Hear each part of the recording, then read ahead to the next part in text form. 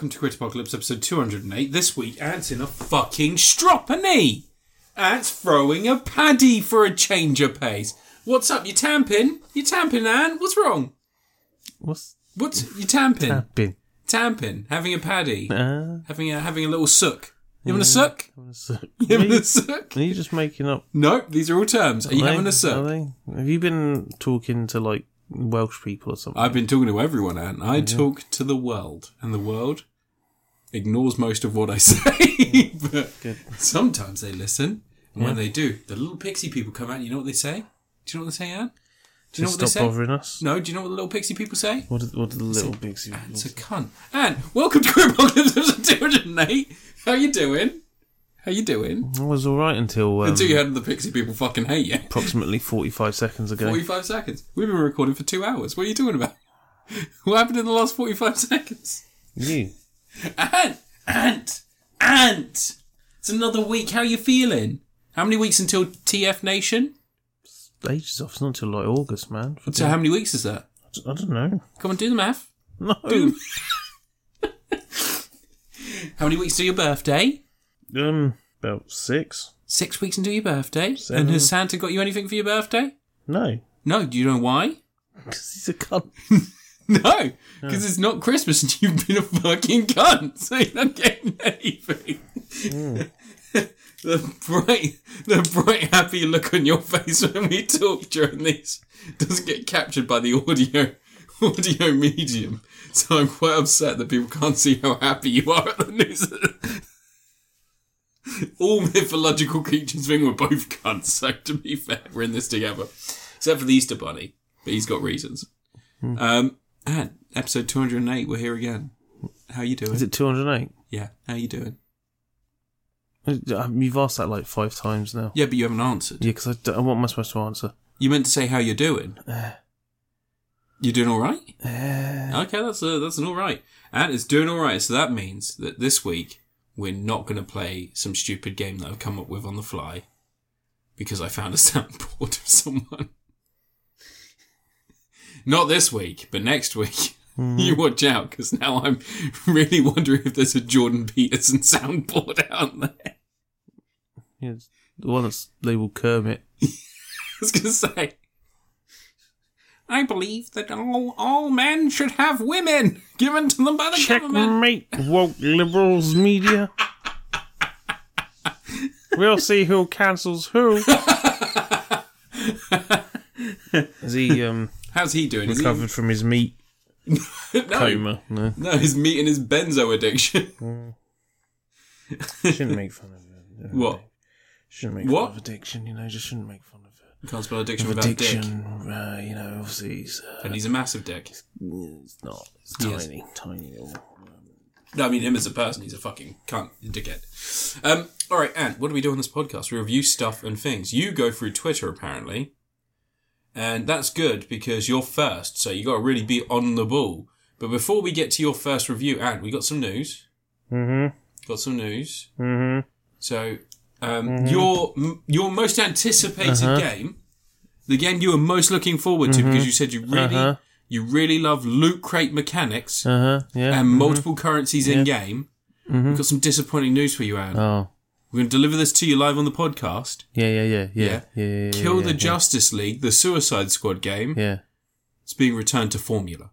Yeah, that's right. They're taking a step back. Back to formula. That's the Spider-Man. It is, because they're both Marvel. So what's happening is this is both Marvel properties, right? Not. Spider-Man helps Superman sometimes. And you okay? What's that vein on your head doing? So anyway, so the new Marvel game, Justice League killed the Spider-Verse. No, killed the Justice League. Suicide Squad killed the Justice League. So that new game, it's going back to formula. They're taking it back. They're gonna do some changes. No, they're polishing it. They're polishing a turd. Polishing it. Polishing a turd. Polishing it. Maybe Captain Boomerang will throw a boomerang in the final game. Like I feel really bad taking the piss out of that obviously shit game. Because it's the last time we're going to hear Kevin Conroy as Batman. And that's sad. Yeah. Because he's like one of the best Batmans. What if someone dropped the files with his voice recordings on? Oh, that'd be amazing. It's like Kevin spilling his chili. Yeah. Just up. It's like, they're like, we did have Kevin Conroy's final recording, but then it turns out that when we deleted the loot box mechanics from the game, it permanently... Just lots of outtakes. How did that sound? So why's Batman asking how it sounds? Oh, I shouldn't have had chili for lunch. And then just flatulence. It's like Kevin Conroy would want to be remembered as the Batman with gas. Just a masterful performance. The only Batman with IBS. No one could play Batman like Conroy. Come on, can we speed it up, Joker? I've got to take a shit. Anyway, that's the news. It's been delayed until next year. Oh, and there's also Redfall. You know, the new vampire game by the people that made Deathloop and Prey, and that's coming out soon. Wow. A few weeks. Wow. And they announced that it's going to be 30 frames per second at launch. Oh my god! Does someone think of will someone think gamers have lost their mind, Ant. They've lost their mind. I still stand by this game looks interesting. I don't give a shit. I also completed Back 4 Blood, so what do I know? And you're first to review this week. Yeah, how about I review your fucking attitude? It's pretty great. I don't like it. Oh, what's wrong with it? It's not good. What's wrong with it? Yeah, that's right. Shut the fuck up. Your review, Ant. I think you answered that. Hey. Who bought you 72 rolls of toilet paper? Who made us rich in free ply? Yeah, but how much of that are you going to use on your own? I mean, quite a bit. Yeah. I might eat some. We got so much of it. You got that vegan diet, they'll get through that toilet paper in like 2 days. Nah, most of it's like coming out like a sluice. We'll have this till the end of the year, aren't we? Does toilet paper go off? It starts moulding in the corner. Yeah. It mutates into a new being because we just leave it going. Anyway, Ant, your first review. I did my first review. I reviewed your actually. Get the fuck out. Come on. Review a thing. So I review, I've got nothing. So, G1 Tonkanator, Transformers Collaborative Tonkanator. Or? It's a collaborative event. No. You said that like there was another choice. It was Tonkanator. No, there's not another choice. I could also do the big Megatron, but Tonkanator's got more going. It's a bit interesting. Yeah, you review a toy. Tell people about this toy. Can I first set the scene for people? No, okay. It's yellow and made of plastic. And that's not narrowing it down on my shelf here. It's not the Bad Dragon Winter Collection. I should make that clear. It is the one that's actually a Transformer. I do also like the little wheeljack I got. Did I go on about this last time? The one that transforms when you drop him. It's pretty cool. I like the fact that you say it's the one that transforms when you drop him, and one part didn't transform because he landed on the bed. It's fine. They got one in town that I want. It's a big Optimus Primal. Oh, yeah. You mash him down 3 times. Like you hold his leg and go, bop, bop, bop when he transforms. Oh, cool. But it's 35 fucking quid for like something that should probably be like a 6-inch tall toddler's toy. How big is it? It's like 9 inches tall. That's it. Oh, wow. Yeah, about 9 inches tall. Jesus. I was looking down. That's the you're looking down. Yeah. Yeah. Like I look down and go, oh, yeah, that sounds about right. 9 inches, yes. But no, Tonkanator, right? So they took the G1 Devastator toy, which I've never owned, because when I was a kid, that was like a myth. It was like, oh, who's going to have Devastator? You have to buy the whole set. You have to get the gift set. Your parents are either rich if they bought you the full gift set of Devastator, or you had loads of pocket money if you bought all the individual parts. And no fucker bought all the individual parts without losing the combining bits, right? It was one of those things you just didn't see when you were a kid. Because impossible. I had 2 of them. There's 2 over there. Can you see them on the shelf up there? Is it the 2 yellow guys? Yeah. Yeah. That's the left leg. Yeah. And the left arm. Oh, is that actually those parts? That's the original generation. Well, they're late G1 versions. They were reissued in yellow. They used to be green. How old is that? 35 years old. Jesus. Thereabouts, like 89. They probably got released in 1990, around then. So, anyway. So, I've never had a full Devastator. Yeah. And I saw this in-game, 50 quid, reduced from 110. Was that good? Only came out, like, a couple of months ago. Oh, okay. It came out, like, November. Oh, but it's because it's... But it's game. Yeah. They just sell stuff. They don't really know how much... You know how cheap they sell some stuff in there sometimes? Yeah, It's freaking crazy. Lord knows where they're picking all these up. Probably from Sports Direct, because that's where they... It's just old stock. I mean, that Starscream Masterpiece one I got was 45 quid, reduced from 150, wasn't it? I got from House of Fraser. But yeah, it's just nice to have it. Never had one as a kid. Never saw one. Saw the individual robots. I think I probably played with all of them at some point, because, different friends would have different ones. But you never had the combiner parts. The ones I've got over there didn't even come with the combiner parts, because they removed them. They actually removed the parts that allowed you to clip them together. But it's been really nice. Look, I'm going to grab him. I'm going to be careful, because he's a G1 toy, technically, so he's kind of fragile. Bits just sort of pop off him. Wow. But what's he's got articulation. Oh, yeah. His arms move. Yeah, his arms move. Look at that go. On a Generation 1 toy. But you know what? It's nice to have a Devastator. You can look up and down. If you really are pedantic, you could buy this Devastator, get the head, you see the little head with the red visor, put that on your G1 toy so it was cartoon accurate, because he had a red visor on the original cartoon, but the toy didn't. So you could spend 110 quid if you wanted to get in the right face on your original toy. But it's kind of neat. Everything clips together weird. Nothing clips together the way you'd expect. Both the arms clip on differently. They definitely designed the vehicles first. You realise that when you play with it. They designed the vehicles and the robots first, and then they figured out how to get everything... Because you see how, these silver bits are meant to be his thighs, right? Yeah. But then it kind of spreads out, and it kind of looks like he's wearing, MC Hammer baggy pants. It doesn't look like he is wearing MC Hammer baggy pants. But you see how they clip in? I'll pull one of them off. Yep. I'm really good at pulling things off. It's really difficult. It's really tightly on there. Well, that worked. Oh, God, I've broken him now. You haven't broken him. No, I haven't. It's just really difficult to get out. There you go. So, see how that clips on? It's just a shape that just happens to... fit in. Just be right. And the other one has a similar thing, completely different shape. It's just that everything's been designed to clip into whatever parts of the vehicle they had. Just kind of neat. Do you know I used to have the Mixmaster one here? Do you remember I had the blue one? No. I bought it I found it on eBay for £5. Oh, yeah, and you sold it for a ton of money. 180 quid. Yeah. It's worth it. Yeah. Got myself this big lad with the money. So did you tell that guy that he can now get this? What? No, the one I had is a Diaclone. That's predates Transformers. Oh, right, okay. That's why it's sold for so much. Because it's a genuinely rare thing that you don't see in the UK. Never got any sort of release in Europe, that. Very late, Diaclone toy. But yeah, I'm just quite happy to have a G1 Devastator. He comes apart quite easily in the wrong places. He's not an actual G1 though. It's a reproduction. It's a reissue of it, yeah.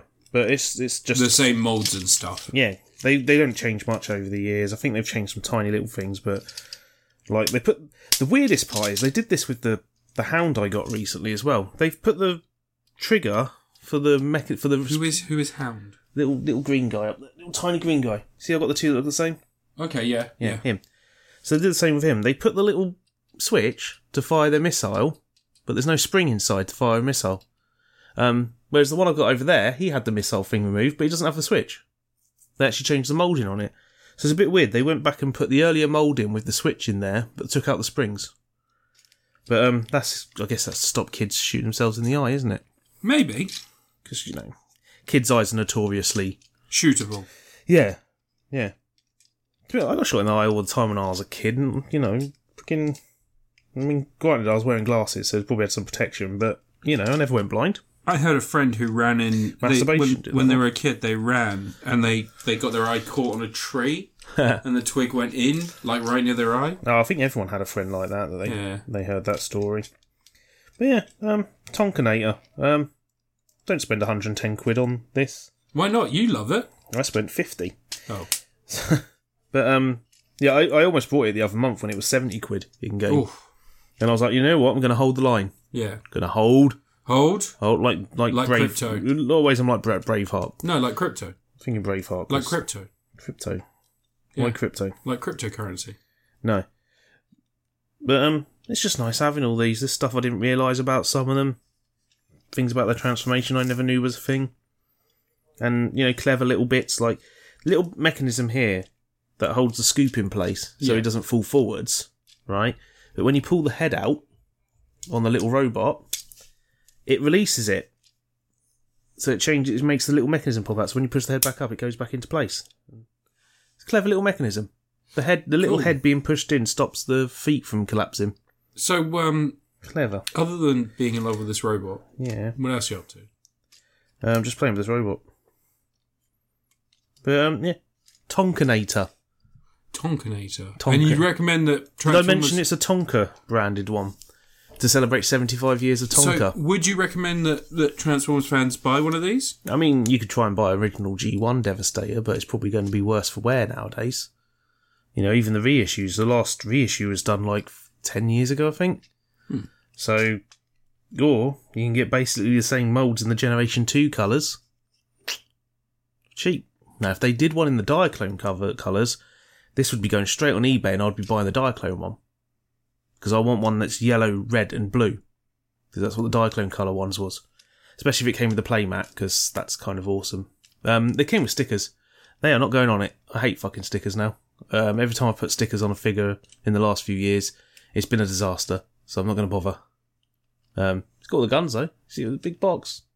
Anyway, Tonkanator. You know, that was me trying to just put any sort of review out. I could talk about Megatron.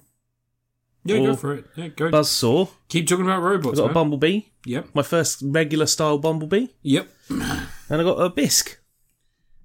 He's a little lobster man. Cool. From Brentosaur. Brentosaur gave me those ones. I bought this one. He gave me that one extra. Good old Brentosaur. Shout out to Brentosaur on the internets. Yeah. That's me filling time. What's your next review? A sneeze. Sneeze. Sorry, guys. Sorry. So, my first review, this is going to be a weird one, because this is actually, it's not released yet for another 5 days. Oh. But I went to an early screening of How to Blow Up a Pipeline. That was fucking disgusting. That was... What was disgusting? Why was that so wet? It wasn't wet. It sounded wet as Spacey. fuck. It sounded wet. Look, I've had some Coca-Cola. Was it full fat Coke? I've had 2 cups of coffee today. You know. Oh no! Yeah, you're gonna be shitting. You're gonna be shitting like crazy. So I went to go see How to Blow Up a Pipeline. It was the Screen Unseen film from Odeon, and it's a really weird film to explain, but you know, it's very interesting. So it's the story of a bunch of eco-terrorists that are looking to blow up a pipeline for various reasons, which you discover throughout the film. So they each have their own individual reasons for wanting to do this. Because oil blows up really well. No, because they all have, like, personal vendetta against the company that owns the oil pipeline. Yeah. So they want to do it in a way that doesn't affect the environment, so they don't want oil spilling everywhere. And they want to do it in a way that affects their profits for a long period of time, and then also influences other people to do similar acts. And it's... Put some water in there. So the film starts out really intriguing, because straight away you've got these people, you don't know who they are, you find out their names as they say hi to each other as they meet up, and they just immediately start putting together bombs. They start building shit. And as they build the bombs, and as they start the process of setting up this terrorist act, you are told their backstory, the reasons that they're there. And the whole thing is like... It's a very strange story, because some of them seem to have met through online chat rooms. So they haven't actually met each other properly before. Others seem to have been very aware of each other. Some are just couples where the partner has been drawn into this because their partner has been so vastly affected by this. They know how much it hurt them, and they're willing to get involved in everything. And just the methodical process of creating the bombs, and the tension that comes from these, like, people trying to make these explosives. Like, there's a particular person who's making blasting caps. Literally just the small explosive device that sets off the larger explosive. Yeah. But the ones that they need to make this explosion are a lot higher, a higher velocity. Not velocity, that's the wrong word. They're a lot more volatile. So they're like, they are very powerful. And he's making them, and the process of making them is they have a circle of, not styrofoam, but like concrete. It looks like concrete, but very light concrete. They pour the mixture in, and then they slowly apply pressure through like a stick into the hole. And then once they've applied enough pressure, they remove the base plate, and it pops out, and it's ready to go. And in one of the scenes, he's making this, and the first one, he like slowly pops it out and it's ready to go, and he wraps it, puts the wire in place, and then puts it in like this tin that just has like sand in it so that they stay safe and sitting there and ready to go, and they aren't shaken too much. And then on the second one, he slips slightly, and it cuts to, like, it explodes. You hear the explosion, and then it immediately cuts to his story and how he got involved in the group. And you see that he lives in Alaska. He lives in a very small town where obviously things are very difficult. There aren't many job prospects. And the only job prospects that are there, massive gas refinery where they are literally just burned. Because you know that in gas refineries, they have a spigot where it flies up really high up and it just burns off the excess gas that won't fit in the valve. So basically it's like a runoff. So if there's too much pressure, the gas escapes up through this pipe and just burns. Just put a bucket up there, just collect the gas. They almost always burn. So it's just this fire that's going constantly, and they don't exaggerate these things. None of the environmental dangers they show are exaggerated, and it is America. I need to make that clear. So anyone in the UK, we don't have to deal with this a lot. Have they tried shooting the pipeline? So in the US, like a lot of their oil industry and chemical plants and things like that, like the refineries, a lot of that runoff just goes into the ground, and a lot of people get very sick, and often they have to go to court over this, and because they don't have open access, they just ignore it for years. Michigan's still not got drinking water. No, exactly. Flint doesn't have drinking water. So, like, what they do is, because Americans have to pay for healthcare, you're stuck in this horrible situation where you're... Why are you talking to the TV? Oh, sorry. You're stuck in this horrible situation where... Sorry, I was looking at the waves again. Yeah. You're stuck in this horrible situation where, like, basically you're in a court battle to get healthcare, but all the people need to do that you're against is use their money to elongate out until you die. And then even then, your family has to continue that fight. And if they lose in court, they just have all these costs and then your medical bills on top. It's a fucking nightmare scape in the US. So, like, there's all this involved in it. And, like, there's all these people that are affected. It's capitalism, and isn't capitalism great? No, bad. It's real bad. Bad. Capitalism it's real bad. bad. It's real bad. Capitalism bad. Like, well, I'm just going to go order a copy of the Communist Manifesto right now. I'm going to read up on this. There's an episode of Star Trek where Rom forms a union against Quark, and he quotes the Communist Manifesto. And I think that's fantastic. just get it out there. Yeah, what's your... But yeah, so How to Build a Pipeline. It's tense. It's really well acted. One of the things I noticed is that, like, at no point does that tension really let up. Like, there are small moments of levity, and, like, there's, like, little moments where you get to see these people interact and you get to find out what their story is and how they're related to it. But, like, that tension of building the bomb is treated so well. Like, that whole thing only takes, like, a day, 2 days. That's the whole process. But between making the blasting caps and then they have to, like, some of them have to winch these massive, like, concrete-filled barrels with, like, what's probably the best, like, a 2-litre bottle of Coke wedged into them. So they make these big concrete barrels. Using Mentos? No, that'd be good, though. And they use, like, an explosive device that fits into the concrete, because obviously it's a bit like a grenade. It's to create shrapnel and then just destroy everything in the area. And they, like, literally winch these up and attach them to the pipeline at areas where they're going to blow it up. And they've got another group that are, like, and there's bits and pieces about, like, some people are going to take the blame, and then other people could be playing against them, and the FBI may be related in some ways. And it's just fucking incredible. It's a really, really interesting film. Everyone could be related in some ways. Yeah. It's a really interesting film, and it is really tense, and it's out in 5 days. I don't think it's going to get a massive release, but if you get the chance to see it, this is like a Tom Atkins that was hidden away. I had no idea about this film.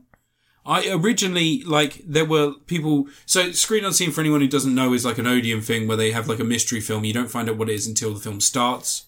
And often it will be an indie film, but sometimes they play bigger films as well. It's never like a blockbuster. But lots of the clues hinted at it being Renfield. But I think that was on purpose because, like, they were trying to do a bait and switch because Renfield wasn't out yet, so instead they played this. But yeah, really, really good. Really interesting. I'm glad I saw this. Trying to hype you up to get more people to actually show up that week. Yeah. But I'm really glad that I got to see this because compared to the other film I saw on the same day, because me and Liv had like a 2-movie day. We went to go see one. And like when I went to see Warcraft and Teenage Mutant Ninja Turtles 2 sequence. What? In the same day. Oh, yeah. It's kind of like when I saw Jarhead and Brokeback Mountain in the same day. Which one was more gay? Jarhead. Yeah. Which one had more Gyllenhaal? Also Jarhead. But yeah, How to Blow Up a Pipeline. If you're interested, and also like, it's kind of freaky the way that they show like these American refineries and stuff and the way they operate. they don't, like, try and make it look more evil. They're just like, hey, look what that is. And you're like, oh. And also, like, if you've seen any of the films like Erin Brockovich's, it's a big point of Erin Brockovich, and that's also a big point of Dark Water, the more recent Mark Ruffalo film. Like, they just pour the chemicals into the fucking water. No, I don't get that sort of thing in the UK. We don't really, do we? Our rivers are full of shit. Oh, yeah, no, but I mean, like, when we were part of the EU, they weren't allowed to do that shit. No. And then Brexit benefit of Brexit, isn't it? Brexit happened, and they just started throwing the shit in the sea. Yeah. But yeah, like, in the US, like... You used to be able to swim in that lake over there, you know? Yeah, you can't now. It used to be open for swimming. Yeah, no, anymore. There's like a pipeline. It goes brown around it every couple of... Yeah, don't go over there. You can't even... Like, when it's hot, do you know how bad that's going to smell? I mean, I can't smell it, but everybody else is going to have to deal with it. It's going to smell very warm to me. But yeah, How to Blow Up a Pipeline. Fucking Tom Atkins. It, like, really, some of the scenes are fucking tense. There's, like, one girl gets injured by one of the they're, like, winching this thing up. And you can see it snapping. And they're doing everything they can to sort of, like, try and stop it from snapping. And it goes. And, like, you think, oh, it's going to explode. No, it fucking lands on this girl's leg. Oh. Like, this fucking massive, like... barrel. Like, it's like a massive metal barrel that's just filled with concrete. And it lands on a fucking leg. And you just... But, like, it's really clever. Whenever anything happens that sort of starts to derail the plan, you see the backstory from someone, and then it comes back to that tense moment. It's almost like... It's like a TV-style editing. You know, like, next week you'll find out what happens. It's like that, but instead of it hooks you with that fucking moment... And it takes you to that person, like a person's backstory. You see about it, and then it brings you back, and it's the immediate repercussions of what happened. It's so fucking good. Really, really well done. If anyone gets a chance to see it, it's a Tom Atkins. Does her leg get messed up, and then they see that she's a lizard underneath it? She has to fucking drive with that shit later. Like, because part of the thing is... Okay, so part of the plan is they've all got alibis, and her alibi, because it's set nowadays, her alibi is that she's recorded... herself doing work on the day that they're meant to be there by working 2 days earlier. So she's cleaned this apartment, had it all filmed, then copied the file over after changing the date, and then deleted it from the hard drive for the security cameras in the house. And then she's just going to upload it on the day that they were all supposedly, well, the day they're blowing this place up. I've just gone to hospital, said I had an accident. But no, so she's done that, and then and she has to drive to her work on that day with this leg to upload the footage and dump off the rubbish that they've got left over. And it's just, it is fucking disgusting to think of that poor woman having to drive with that leg. Because they splint it as best they can, but it is a shattered leg. Like, bad.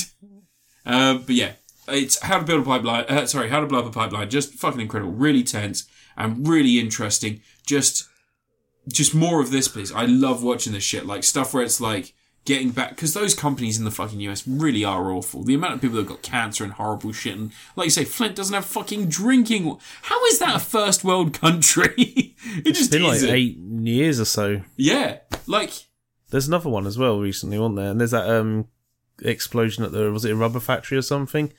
And it's like contaminated the air around this whole massive town. Holy fuck! Like they're all going to get cancer and die. Yeah, it's not good.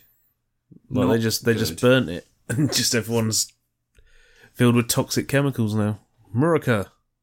Land of the free. Yep. Home of the full of shit. Fucking dumb cunts. Alright, your review, Ant. I got Star Trek Generations on 4K Blu-ray. It just got released the other week at the start of April. Oh, okay. So I brought that. I brought First Contact as well, but I haven't got around to watching it yet. I shouldn't have brought First Contact because I'm running out of money. I spent too much this month. Someone made me buy a Tonkanator. But Star Trek Generations, the first of the Picard and the Next Generation crew movies, and I'm reviewing this at a good time because Picard had the end of last episode of Picard. Do you see? Spoilers, something happened. But anyway. Oh, did he die? No, again. Freaking. The Next Generation films are like a mixed bag, and the characters kind of don't feel exactly like their characters on the show, but they got to ramp up the tension and the drama a bit, I guess, for the sake of being a big movie, I guess, isn't it? But this film, not much really happens in Generations when you rewatch it. Like, so the villain is this guy called Soren, played by Malcolm McDowell. Oh, I thought you meant like the bread. No, that's Soren. But Soren is played by Malcolm McDowell, the uncle of Alexander Siddig, who plays Julian Bashir in Deep Space Nine. You know that? Did you know that? No, they're related. You cunt.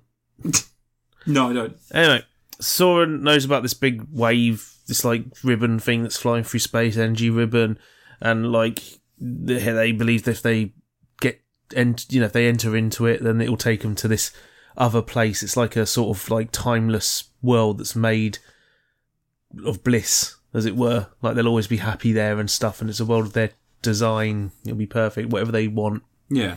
It'll be their perfect dream world. Sort of like the idea of reaching the afterlife or something. And in the past, at some point, when the Enterprise B was launched, the Enterprise B encountered this ribbon when Soren was trying to get to it the first time by flying a ship into it, and all the people got rescued from it. He wasn't too happy about that. But in the process, like, Captain Kirk got killed. He was fixing something, to help them get out of, fix the deflector dish or some bollocks like that. And the ribbon tears through the ship, and Kirk's never seen again. Dies. You remember that? Yeah. Anyway, so for the rest of the film, not a massive amount happens. Soren wants to get back in the ribbon. They're trying to figure out what's going on, who's been helping him, all this sort of stuff. Data's put an emotion chip in his brain so he can feel emotion. Emotion trip in. He tried it before, it didn't work, but he's got a new one now. When they disassembled Law, I think it was, they took his emotion chip. But anyway, stuff happens. Soren's plan is to blow up a bunch of moons and planets and stuff. He's using super weapons to force the ribbon's trajectory to change, so it passes through a planet he can go to, Viridian 3, which is a planet with quite a few life forms on it. There are people on this planet. They're pre-Neolithic life forms. Pre-Neolithic? Or something like that. So you can't really, you can't let them wipe out. They could be anything. They could be potentially the future, couldn't they? Like the children are our future. I was about to say, like the children. Yeah. But that's his plan. And not much really happens. And the bit that's important is that whole end bit. Because Picard fails. The Enterprise crashes after fighting the Klingons. Lursa and B'Etor, the two Klingon ladies who were in Deep Space Nine quite a bit. They sort of got upgraded to movie villains and then blown up. They use the same explosion from Star Trek 6, which looks lovely in 4K. But yeah, then Picard's in the ribbon thing, and like he goes, I'm going to get some help, and he finds Captain Kirk there. And what? This is the sequel to Duke Nukem. No, it's the first Duke Nukem Time to Kill.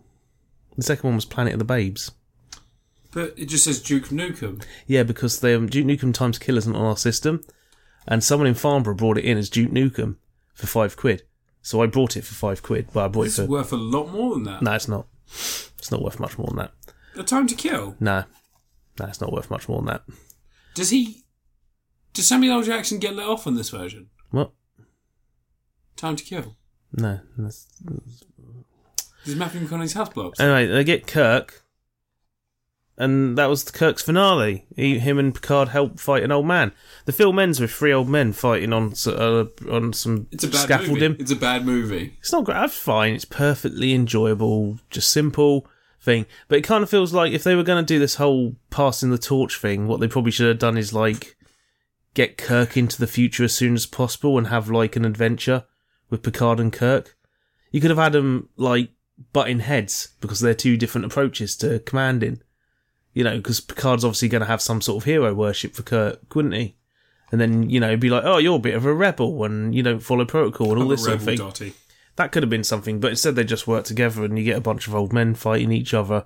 Picard has like a 2-on-1 advantage against friggin' Soren, and they still get their asses kicked, and Picard manages to get one of the greatest captains in the history of Starfleet, like shit mixed, and he fucking dies.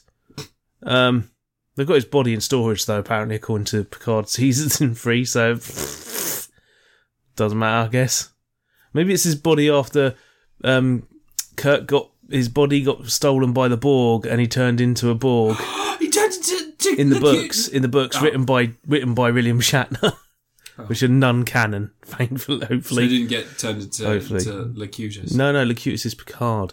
Yeah, it was another Borg. They wanted Kirk for whatever reason. Why did they want Kirk though? So they could have a fat Borg. Who knows? So he could have a fouled ball. He was the greatest captain. What sort of strategic historical evidence? Is that in his mind? I don't know. William Shatner wrote it, multiple books that tell this story. Why was Shatner the greatest captain in the world? Because he was willing to sleep with Shatner's a very well-respected author and creator of Tech War. What? Do you remember Tech War? No. The TV series? No. He did. Didn't he also have something to do with the Total Recall series? Probably. Anyway, was it bad? Yeah. Yeah, probably. But, yeah, it's nice to watch the films again. Yeah. Got First Contact next, which is the big crowd pleaser, isn't it? That's the one everyone enjoys of the next generation First Contact's got like a good mix of action and also it's got Neil McDonough in it. Yeah, it's got a lot of reverence for the series as well. It's just fun. Yeah. Just a fun thing. It's just an action film. They have like some nice use of the old sets. They don't... I think the old sets, the Enterprise gets blown up in Generations. Yeah, but not the sets, mate. They're still around. The sets got destroyed. The Enterprise D sets aren't in First Contact. I thought in First Contact they had the tunnels and stuff. What? Not the tunnels, the walkways, the bannerways from the... What? Never mind then. It's a new ship. It's an entirely new ship. Oh, okay. Yeah, you fucking... Jesus, fucking... Oh, gee. All right. Actually, a lot of the set for the First Contact bridge was the set from Voyager redressed. Oh, yeah. Voyager. Not from Doogie Howser. But, you know... It's perfectly fine and watchable and enjoyable, and there's some fun stuff with Geordie and Data, because Geordie and Data are best friends, which you wouldn't believe if you'd watched season 1 of Picard. Geordie LaForge? Yeah. Geordie the Forge, who wishes he was Lance Reddick. Yeah.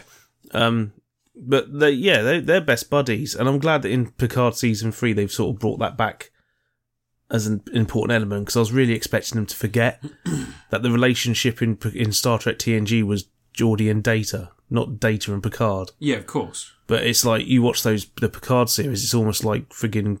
And Nemesis. Like, it's like Picard was in love with Data or some shit. Mm. The entirety of Picard season 1 and 2 and 3 has been an apology for Star Trek Nemesis. I'm going to get to Star Trek Nemesis in a while, aren't I? If I keep collecting the 4K Blu-rays, I'm going to have to watch it again. God, that film sucks ass. Wait, which one's Genesis? Is that the one with Tom Hardy? Nemesis. Yeah, with Tom Hardy. Yeah. Yeah. The one where he mind rapes friggin' Deanna Troi, and Beverly Crusher sort of shrugs a bit in the background. She doesn't really do much in that film. She doesn't do much in any of the films, really. No. I met her once, though. Gates McFadden. Beverly Crusher? Yeah, Gates McFadden. Charming lady. Didn't meet Geordie LaForge, though, did you? Have I met Geordie LaForge? No, I haven't. I've met Jonathan Frakes. Who? William Riker. Who? Riker. Who? Commander Riker. Who? Of the Titan. He's the captain of the Titan. He was. Is he the guy who sits down funny? Yeah. I met him. You met him? I've met him. You met him? I've met him. You met him? Yeah. What's he like? Seems like a bit of a miserable dude at the day, but, you know. Like fun, it was not long after he did Thunderbirds, though. So, he directed Thunderbirds. Oh, Thunderbirds? The live-action movie. Oh. With Ben Kingsley and Anthony Edwards. With Sir Benedict Kingsley? Ben Kingsley, who will... You know, and Ben Kingsley, whenever he appears in a film, that's a real seal of quality. Like the Nintendo seal of quality. It's almost as good as that, isn't it? Hey, you know who's really good in The Wiz? But you shouldn't Google? That kid with a power glove. The Wiz? Oh, yeah. I thought you meant The Wiz as in the Michael Jackson. The Wizard, sorry. Yeah, The Wiz is the Michael Jackson musical. No, The Wizard, not The Wiz, The Wizard. You know the kid with the power glove? Yeah. Don't Google him. Did he touch children? Did he touch Fred Savage? I mean, maybe, but don't Google him. Okay. Yeah. Whatever you do, don't Google him. Okay. You Googling him? No. Okay, don't. Anyway, Star Trek Generations. Yeah, give it, you know, this is a 30-year-old film now. Give it a watch. It's a movie. You know, it exists. It does indeed, and it's a movie film. Yeah. I like the bit where the Enterprise crashes, though. That's kind of cool.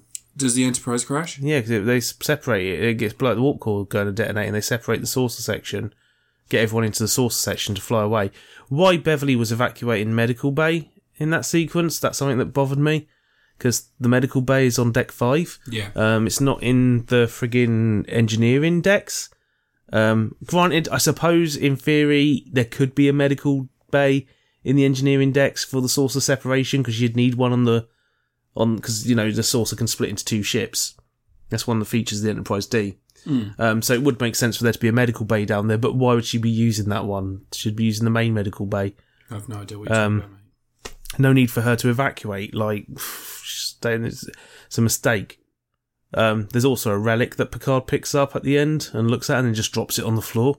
Of course. It's the relic that he mentions being incredibly important and rare. To who? In Next Generation, in the episode where he meets the woman, the adventurer woman that he liked. Can't remember her name. But anyway, Generations.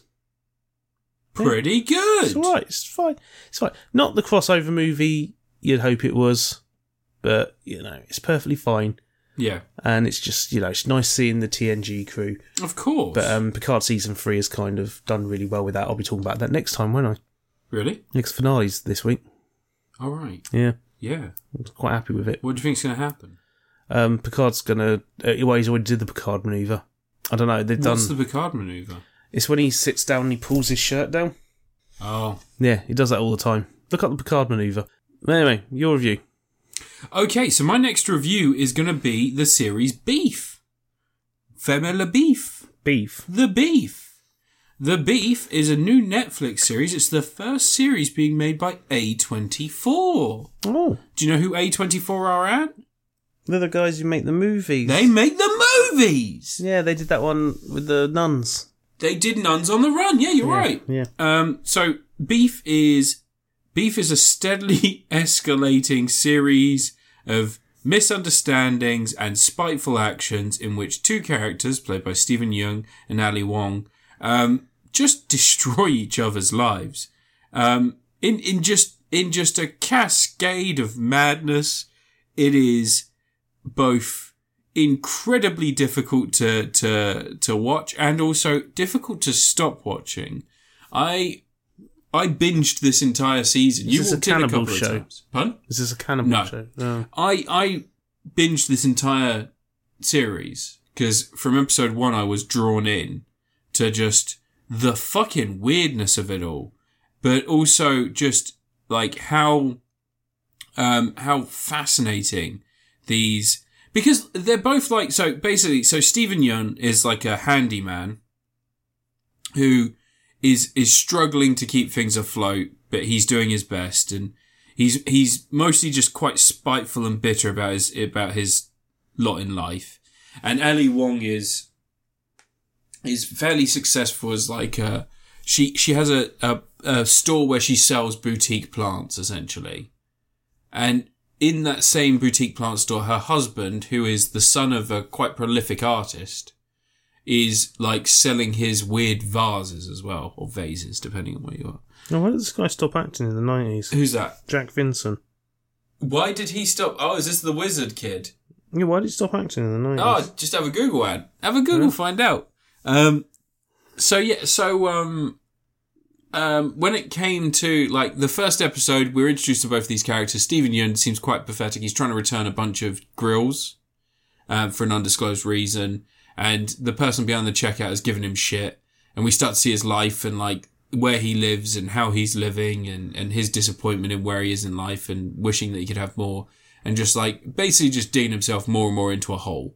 And then Ali Wong is selling her business, her plant business, to a large chain who are going to house her plants in each of their big mega stores. Think like Walmart, with like a boutique section for her plants. What kind of plants? They're like just weird little fucking like cactuses and stuff, but they're all like boutique looking, like pretty. Alien ones that eat people. No. And there's some. Because that would be a good type of beef and feed them. The woman who, I'm pretty sure it's the woman who runs the big chain store that she's selling to.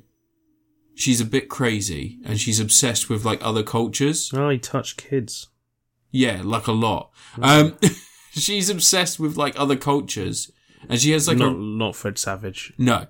She's obsessed with other cultures, and she has, like, a room full of, like crowns and decorative masks, like, these things made out of, like, really intricate gold-spun, like, ancient masks that, like, belong to cultures and definitely shouldn't be owned by an insane woman. And, like, it's just insane. The whole thing's insane. And, like, Ali Wong, the only reason that she gets into this disagreement with Stephen Yeun is she struggles with road rage. Thingy from Scott Pilgrim. Always Be My Maybe. No, isn't Ali Wong the Knives Chow in Scott Pilgrim versus the World. No. Isn't there? No one I'm aware of. I don't think so. I can't remember. Isn't that her name? But anyway, so yeah, it's if you want to watch a program that is all about the slow destruction of two people's lives as they just become more and more insane about everything that's happening, then watch this incredible series. It's 10 episodes. It's really worth watching. I got drawn in, like, immediately. I started watching it and I just could not stop watching it. It was so fucking interesting. All prestige dramas now are about some guy who starts doing bad things. No, this isn't about, like... It isn't so much about him doing bad things. That's kind of not what it's about. It's more about, like, how they are just letting shit get out of hand because both of them are unwilling to forgive the other one and they just need to keep destroying each other's shit. Like, and she's got so much more money than him, but he holds a lot of secrets about her and has sort of slightly integrated himself into her life through, like, being a fucking creep. And made it so that, like, he is also aware of a lot of her foibles and her, like, just the spaces, the gaps in her armor. He knows about the gaps in her armor. And he's, like, going to exploit that. And it's very interesting. Really fucking good. Highly recommend this.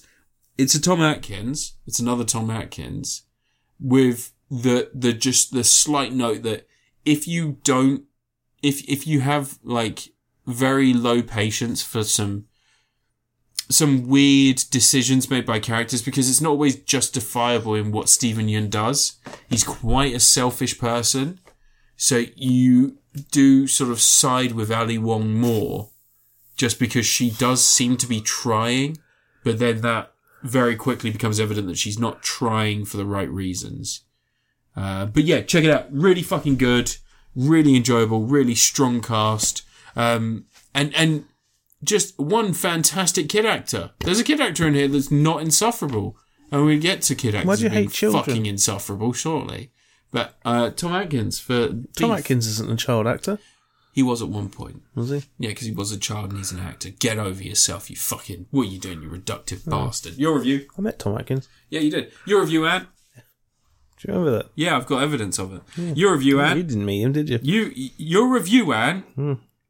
I give meeting Tom Atkins a Tom Atkins. Yeah, you're giving it to Tom Atkins, are you? Yeah. Good for you. Yeah. Your review, Anne. Right, Star Trek Voyager Season 4. Oh, for I watched... Well, I'm on Season 5 now. Season 4, we watched that. I watched it. That's the season where 7 of 9 is introduced. Oh, yeah? Jerry Ryan. Yeah. Hottest lady in the 90s. Is she? Jerry Ryan in the 90s. Jerry Ryan today, to be honest, but freaking Jerry Ryan in the 90s. She was sexy and they knew it. They put her in a jumpsuit. She's a Borg. That gets let out. That gets freed from the collective. Elizabeth Hurley was still around. Jerry Ryan. Elizabeth Hurley. Elizabeth Hurley is probably a TERF. You reckon? Yeah, I'm going to guess she's rich, so probably. No, maybe. Yeah. No, I think she's very LGBTQ plus supportive. She was a fembot. That's what she was. Yeah, exactly. Season 4, we say goodbye to Kess because Jennifer Lynn had a drinking problem, so they needed to get off the show. Apparently they mixed around the first few episodes, and she was originally meant to leave like 4 episodes in to make it seem not quite like they were shoving her out the doors. They were bringing Jerry Ryan in. Oh yeah. But budgets and schedules sort of conflicted, and they needed to get Jerry Ryan out of the Borg costume sooner. So they did the episode where where stuff happens, and they get her out the Borg costume sooner. And Jerry and Kess sort of, she becomes like an omniscient life form.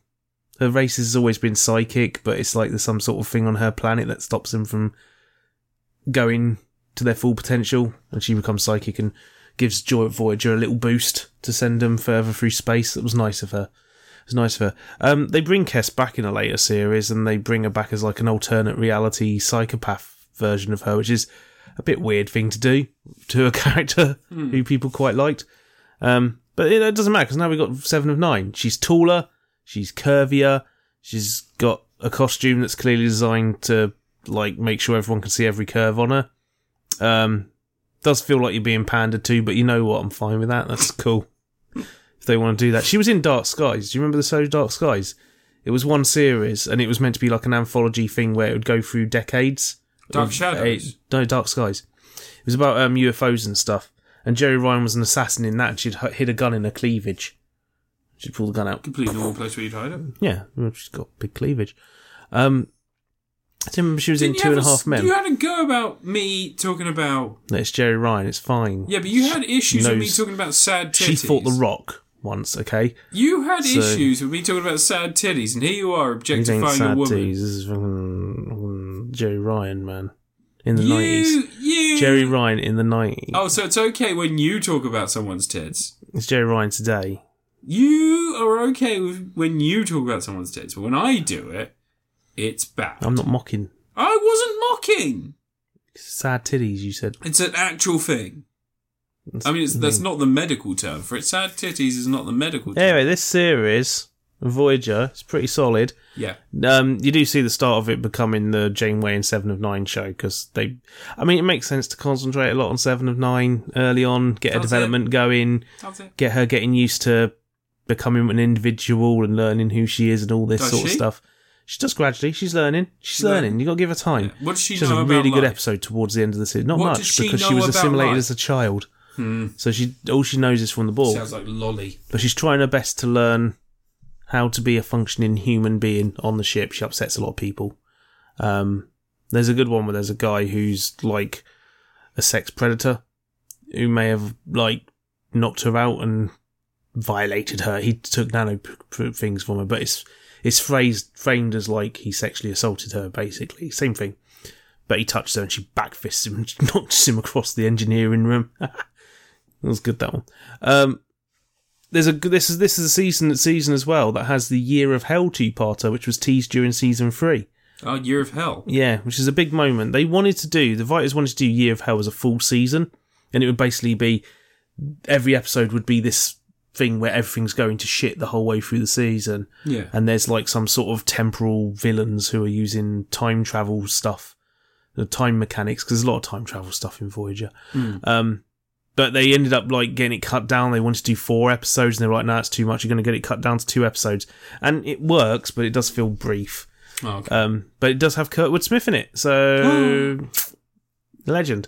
But it's quite a good episode where Kurtwood Smith's this alien who's like, he's lost this war with his race, and he's got this ship that sort of exists outside of time. No one in there ages or anything. They just live in there, like time's permanently frozen for them. They don't advance. They don't get old or anything. And they're travelling around, and he's trying to fix the territory that his race used to hold on to, because they lost loads of it, by using this ship that erases things from history. So when he erases something from history, it erases everything they ever did and changes the timeline around it. Oh, right, so it erases their entire existence from history and any influence they would have had. Does it replace them with someone? No. Just completely erases the entire thing. So how does that naturally happen? So do they? It doesn't naturally happen. It's a massive, great big time ship thing. Oh, right. So does it just like really fuck up the time stream? But he's trying to make it so that all balance of power is in the favour of his race. But it's also because he lost his wife and he's trying to bring back the planet that they lived on. That's like an episode of Fringe. Yeah. Fringe probably ripped it off from this. Probably. Theirs has Peter Weller. But there's all this fun stuff where Which is quite funny because yours has Kurtwood Smith. Yeah. Theirs has Peter Weller. Yeah. It's like a Robocop. Peter Weller was in the Star Trek, I think. Was he? Pretty sure, yeah. I think he was in an episode of Enterprise. Yeah, he was a villain in Enterprise towards the end of the series. But there's like good stuff in that where Chakotay's been captured by him and he's trying to think, well, can we use this in a way to make it so that Voyager never enters this territory and then we don't get involved in this and it doesn't cause all these problems. Fish. But he tries to erase asteroid, but it turns out this asteroid had like microbes on it and it effectively seeded life throughout the entire region of space. So if he had destroyed that asteroid, he did simulations, they didn't actually destroy it. Yeah. But if they'd erased it from history, it would have wiped out life on like 17 planets. Jesus. And he's like, yeah, so you've got to think about the mechanics and all this sort of stuff. Yeah, that's what I mean, because like... It's a really interesting concept for a villain thing, and he's convinced he's right the whole way through. Again, this sounds very similar to that Fringe episode. Yeah. I think you like Fringe. Nah, can't be asked. You never watched it? Nah. No, it's really good. It's no X-Files. No, I think you'd still really like it. I'm trying to watch Grimm. Grimm wasn't very good. I watched Grimm. Didn't like it. No, it's like the first season's real tough to get through, but once you get past the first season, like first guy's season too and a half. handsome. Yeah, maybe that's it. He looks like the guy from Dharma and Greg. I'll tell you what I've started watching. Charmed. Oh. I'm 12 episodes in, love it. It's actually quite good.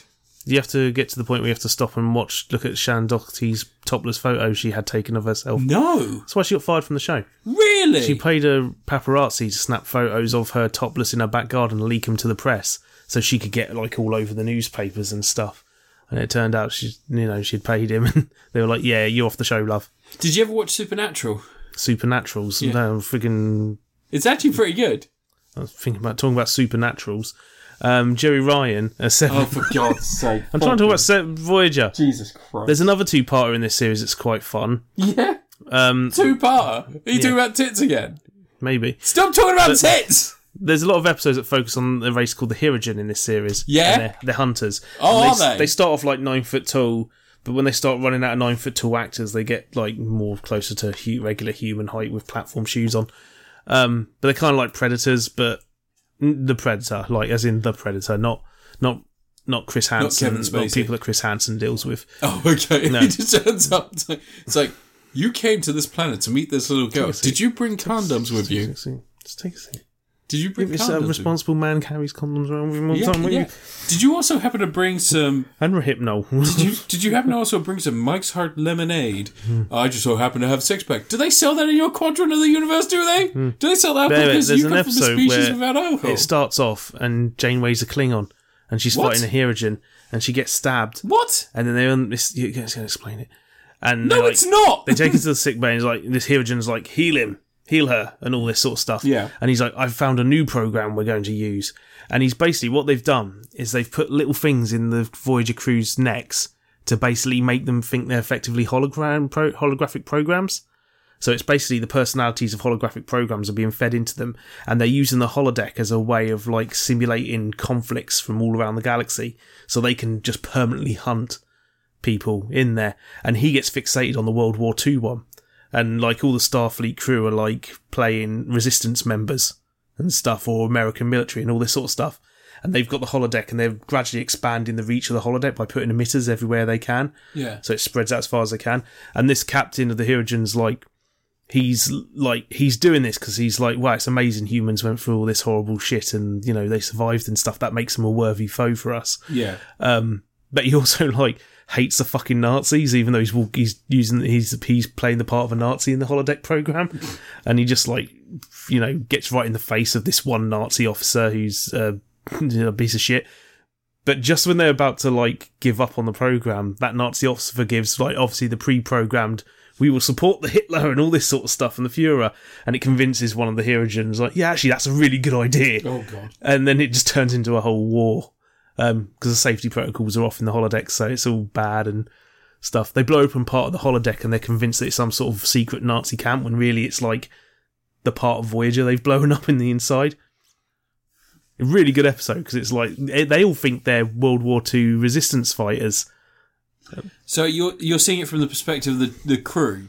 Yeah, they're fighting the Hirogens. Who they see as the Nazis. Yeah, but 7 of 9 gets injured and the Doctor does something to her. And she wakes up. Borg stuff to sort of wake her mind up. Is this the hologram Doctor? Yeah. Yeah. He's great. Friggin' Robert Picardo's fantastic. He is fantastic. But it's a fun 2-part. It does feel like one that probably would have normally been a single episode, but I guess if you're going to invest in doing loads of sets for World War II era stuff and going to a place where you can film World War II looking stuff, you're probably going to want to spread that budget out over a couple of episodes maybe. Was Robert Picardo... It was his Doctor... He was AI, wasn't he? What? It was a hologram. Yeah, no, he was a hologram, but he was like an AI construct. Yeah. He learned and stuff. He had personality and... Yeah. Was he based on an actual person? What, in the world of Star Trek? Yeah. Yeah, there's Dr. Zimmerman who created him. And he's just like a copy of Dr. Zimmerman? Yeah. Okay. They used his likeness because... Did they meet him? He's in Deep Space Nine, he turns up in an episode. Okay. Because he's making the second generation of holographic Doctor and he bases it on Julian Bashir. And when people have surgery and stuff, does the Doctor hold tools or does the arm come down and do it? He holds it because they're hologram. They're holograms. They're not holograms like in corporeal light. Oh, right, so hard. No. Yeah, they're like actual hard light. Yeah, because the holograms they've got matter. Yeah. Because the holodecks are a combination of light projection and transporter matter being used to fill out the pieces. Yeah. So for all intents and purposes, they're like real things. And you know, they've actually got physical mass and all this sort of stuff. And they can replicate food. Like if they go to a restaurant in a holodeck, it just replicates the food and pops it in for them to eat. Cool. But that's the technology. Anyway, the guy who plays the Nazi officer in this turns up later in the series as a Borg drone. The Doctor's holographic emitter, which is like from the 27th century or some shit.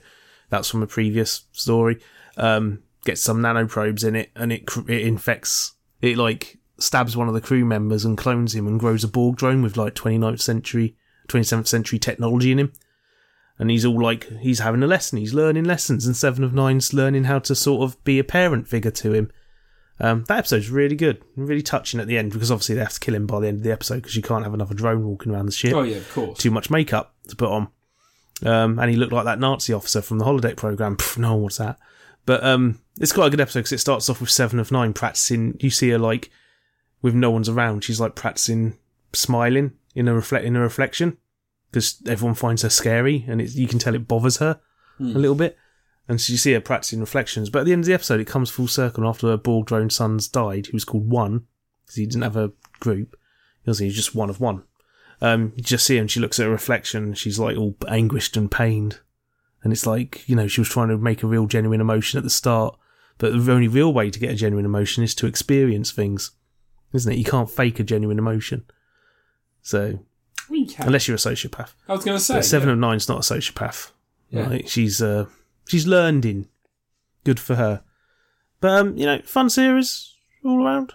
Decent set of episodes. I can't remember exactly which episodes were there and which ones were in season 5, because I've started season 5 and I'm a few episodes into that now. So I might get some crossed over. Oh, really good episode that's nice existential crisis for when you get older. When Neelix dies in an accident and Seven of Nine... because she's involved in every episode. She uses Borg tech to bring him back to life, because he's still, you know, got some electricity going on in there. And he starts having an existential crisis because he didn't see his afterlife that he was talking about earlier in the episode. And he like starts freaking out. He's like, I have this whole thing. We believe this. There's like an afterlife and all our friends are waiting for us and there's a big tree. And none of it was there. And he's freaking out. And he's been telling the little girl that lives on the spaceship that was born on there all about it and how it comforts him all the time. And now she's asking more questions, but he knows it doesn't exist. Great episode. Ethan Phillips, like, being a fantastic actor, because he is a great actor. Yeah. Just covered in weird makeup because he's Neelix. Not enough Neelix and Tuvok episodes in this series. Do you remember when he was in The Island?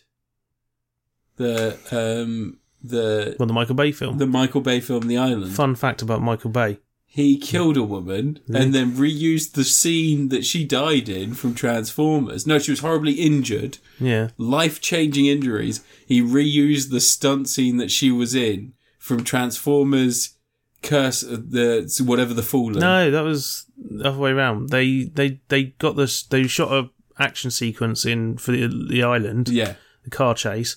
In Transformers, a woman got injured. A cable cut the top of her head open. Yep. Didn't kill her. No. But they got told they weren't allowed to shoot anymore, so they just used shot footage from the island to complete the action is that sequence. what it was? Yeah. Okay. But Ethan Phillips in the island. Yeah. Star Trek actors appear in a lot of Michael Bay films because Michael Bay's a massive Star Trek nerd. Yeah. Believe it or not. Yeah. Maybe he should direct a Star Trek film. You know what? Wouldn't be bad. If you've seen Ambulance, he could probably do a decent one. Ambulance is essentially... The guy who directs Fast and the Furious made the best Star Trek film for 20 years. Yeah. So yeah, sure, let someone else do a Star Trek film. Do it. Not Tarantino though. I know they keep saying that. I don't want Tarantino directing a Star Trek film. That'd be bad. But also not Jonathan Frakes, because he's a bit of an uninspired director. He directed First Contact though. Yeah. Which wasn't bad. And Insurrection, which wasn't great. Yeah. But they had F. Murray Abrams in it, and everyone likes him. Yeah, they do. Yeah. I guess. Yeah. Yeah. Who's the other one? Who's Skeletor? Frank Langella. Yeah. He's in an episode of Star Trek as well. Is he? Yeah. Does he play Skeletor? No, he should have. Why would I fucking care? He should. He was. Why that Skeletor figure they brought out? The movie Skeletor. Awesome, I kind of want it. I don't like the He-Man one though, because they obviously didn't want to pay Dolph Lundgren for his face. Gwildor though, I'd love a Gwildor. Can you get me a little tiny Gwildor? I want a Gwildor. I can get you a. I want the synthesizer. Unfortunately, no one knows the keys to play in order to get us know home. how to play the keyboard. But maybe someone with some musical knowledge who could learn it from me. Courtney Cox helped him. What's her name? Courtney Cox Not Arquette. recently. Courtney Cox. Courtney Shut Cox. up. Have you caught any? Look, and your misogyny is too much for me to bear. Look, season 4 start. So I'm just checking. Any more great episodes? There's too many Herogen episodes in this series, but I mean, it makes sense because they're travelling through space and stuff. Yeah. There's an episode called Nemesis, which is, I think, the first time a title of a TV episode was used that ended up becoming a movie title. No, that's not true, because the series is called Star Trek. Oh. And there's Star Trek. Oh, the finale's quite fun. The movie. The finale has Ray Wise in it. Who? Ray Wise. Oh, what, the devil? Yeah. From Twin Peaks. No, the devil from, what was the series? The first episode was directed by Kevin Smith. It's where the kid has to capture lost souls for the devil because his parents sold his soul. Oh, yeah. What was the name of that series? That was a good series. But Ray Wise is in there. Yeah, Ray Wise was the devil in that. It was really good. He's an alien. He was also the devil in... no, he wasn't the devil. He was the father in Infestation, which is a little-known bug alien monster movie from, 2008. Really good. He's in Star Trek. Shut the fuck up. He's in good stuff as well. He was in Dead End. Played the dad. Where they were all in purgatory. Is it my review now? Yeah, sure. Who's this cunt now? Getting all stroppy. You thrown another sook? Ray Wise had funny makeup on. Oh, did he? Yeah, did he? He's he always wearing makeup. He's a fucking actor, He had a Ran. big wrinkly head. Look, he was in ears. God is Blind too. No, sorry, God is Dead. God is Blind. Oh yeah, it was in God is Dead too. Yeah. God is Dead too. He plays a lawyer. He's like who's the devil? He's the devil. Yeah, because lawyers are the devil. Alright, so my next review is a very important review, Anne, because me, as a 34-year-old man, has to have an opinion on this, as I'm sure you do. 34? Yeah. What? What? Shut the fuck up. Anyway. People compliment me on how young I look. Do they? Yeah. Do they? Yeah, especially old ladies. Yeah? Especially old ladies. You know why? Because they want to touch your dick. And every new member of staff has to go through that phase where they refuse to believe how old I am. No, they just want to touch your dick. Yeah, true. Just take it as everybody wants to touch your dick. Yeah, and then when you're masturbating in a plant whilst trapping someone in the room and Louis C.K. is defending you on tour and taking you to Ukraine to do comedy, just remember who told you how to get up in the stardom world. Harvey Weinstein. Anyway. Do you remember when Louis C.K. right before we all found before he wanked himself in front of before he found out he was a sexual predator. Yeah. He released a film called I Love You Daddy, or he made a film called I Love You Daddy, which is about him dating his friend's daughter, and his friend in turn dating his daughter. That's an episode of Louis, wasn't it? Where he starts. I can't remember either. The only episode of Louis that I remember are the ones with David Lynch in them and Robin Williams. Oh yeah. Those are the only good episodes of Louis, because Louis barely fucking talking in them. Because he's trying to be a fucking dumbass. Anyway, I saw the Mario Bros movie. Oh. The Mario Bros David Lynch movie. in that. Pardon? It's David Lynch. Yes. Yeah, David Lynch. Yes. He comes out and goes, I don't understand what you're trying to do here. I've seen Meet the Fablemans where he's like, if the horizon's up high, it's interesting. If the horizon's low, it's interesting. If it's in the middle, it's full of shit. Do you see what this man's doing? He's pointing his gun where? At the horizon. At the director of cinematography. Oh my God. Alec Baldwin, what are you doing? He's still tweeting away. Yeah, I know, mate. Yeah. The world's a fucked up place. Anyway, so Super Mario Bros. Movie. I, as an almost middle-aged man, need to have an opinion on this movie. Because this movie, clearly made for children, is pretty shit. But it's a kid's film. So does it matter? Yeah, but the gamers have taken up arms to defend it as much as possible. Does it matter that Even this though is a it kid's says that film? Cranky Kong is Donkey Kong's dad, which is absolute fucking bullshit. Does it matter that this product, based on something that I enjoy, is bad? No. It doesn't fucking matter. It's a bad movie. Like, I don't think anyone was in any, like, I don't think anyone had any allusions to the fact that it was bad. Like, it's made by imagination. The people that made the fucking Minions movies and Despicable Me, it was always going to be bad, right? There are two things that I can say in its favour. One, it looks incredible, right? It's a beautiful looking movie. Like, everyone's designed well. Everything looks amazing. There's some interesting little, like, sight bits and pieces here and there that are very obvious if anyone's ever played any of the games. And just, yeah, it looks beautiful. Like those fucking 6-year-olds. The other thing that's in its favour is there is a blue flame star thing. I think it's from Super Mario Galaxy. Yeah. Rosalina, I think, has one. It's like, flame star. What is it? What's it called? Wisp or whatever. Wispy? I don't know. Anyway. Lumens. Yeah. There's one of those trapped in a cage in the dungeon of Koopa. And all it does, in a very cute voice, say really dour shit. And it made me laugh every fucking time. I lost my mind. It's amazing. Like, Luigi gets lowered down into this pit, and it's just like cages hanging above lava. And this little blue star thing just goes, fresh meat for the grind. And like, as they're being lowered down, the star's like, yes, finally, mercy. Like that. And I fucking loved it. It's, in this kid's film, the thing I love most is a character that seems to be not only waiting for death, beckoning its fucking embrace. And it was funny as shit. The rest of the film's dog shit. It didn't make me laugh once. It's a Mario movie, though. He's got more lives, surely. What, the star? Yeah, probably. No, I hope not. Because he doesn't really want to live, I don't think. Did Rosalina not want to rescue him? No, not from what I can tell. She's not even in the movie. Fucking, why would you not put My Tall Queen in the movie? There are, like, so, the plot is, if you can even say that there's a plot, Mario and Luigi are like plumbers, and they're trying to, like, make a name for themselves. And they see that part of Brooklyn is flooded, so they head down to go and help. And they say, oh, they're looking in the wrong place, because Mario has, like, some sort of intuition when it comes to plumbing. And he goes, it's over here, and he lifts up one of the sewer drains. And as he lifts it up, that seems to actually solve the issue, which you'd think would be enough. But he goes, maybe if we go down here, we can find out how this happened. So they cross a perilous pipe to go and get to a what's it called? A fucking valve. This is very similar to how the first movie, the original. A valve thing. So he gets to the valve thing, and he goes to go and turn it, but then the pipe breaks, and they go down, and they find a tunnel. Oh.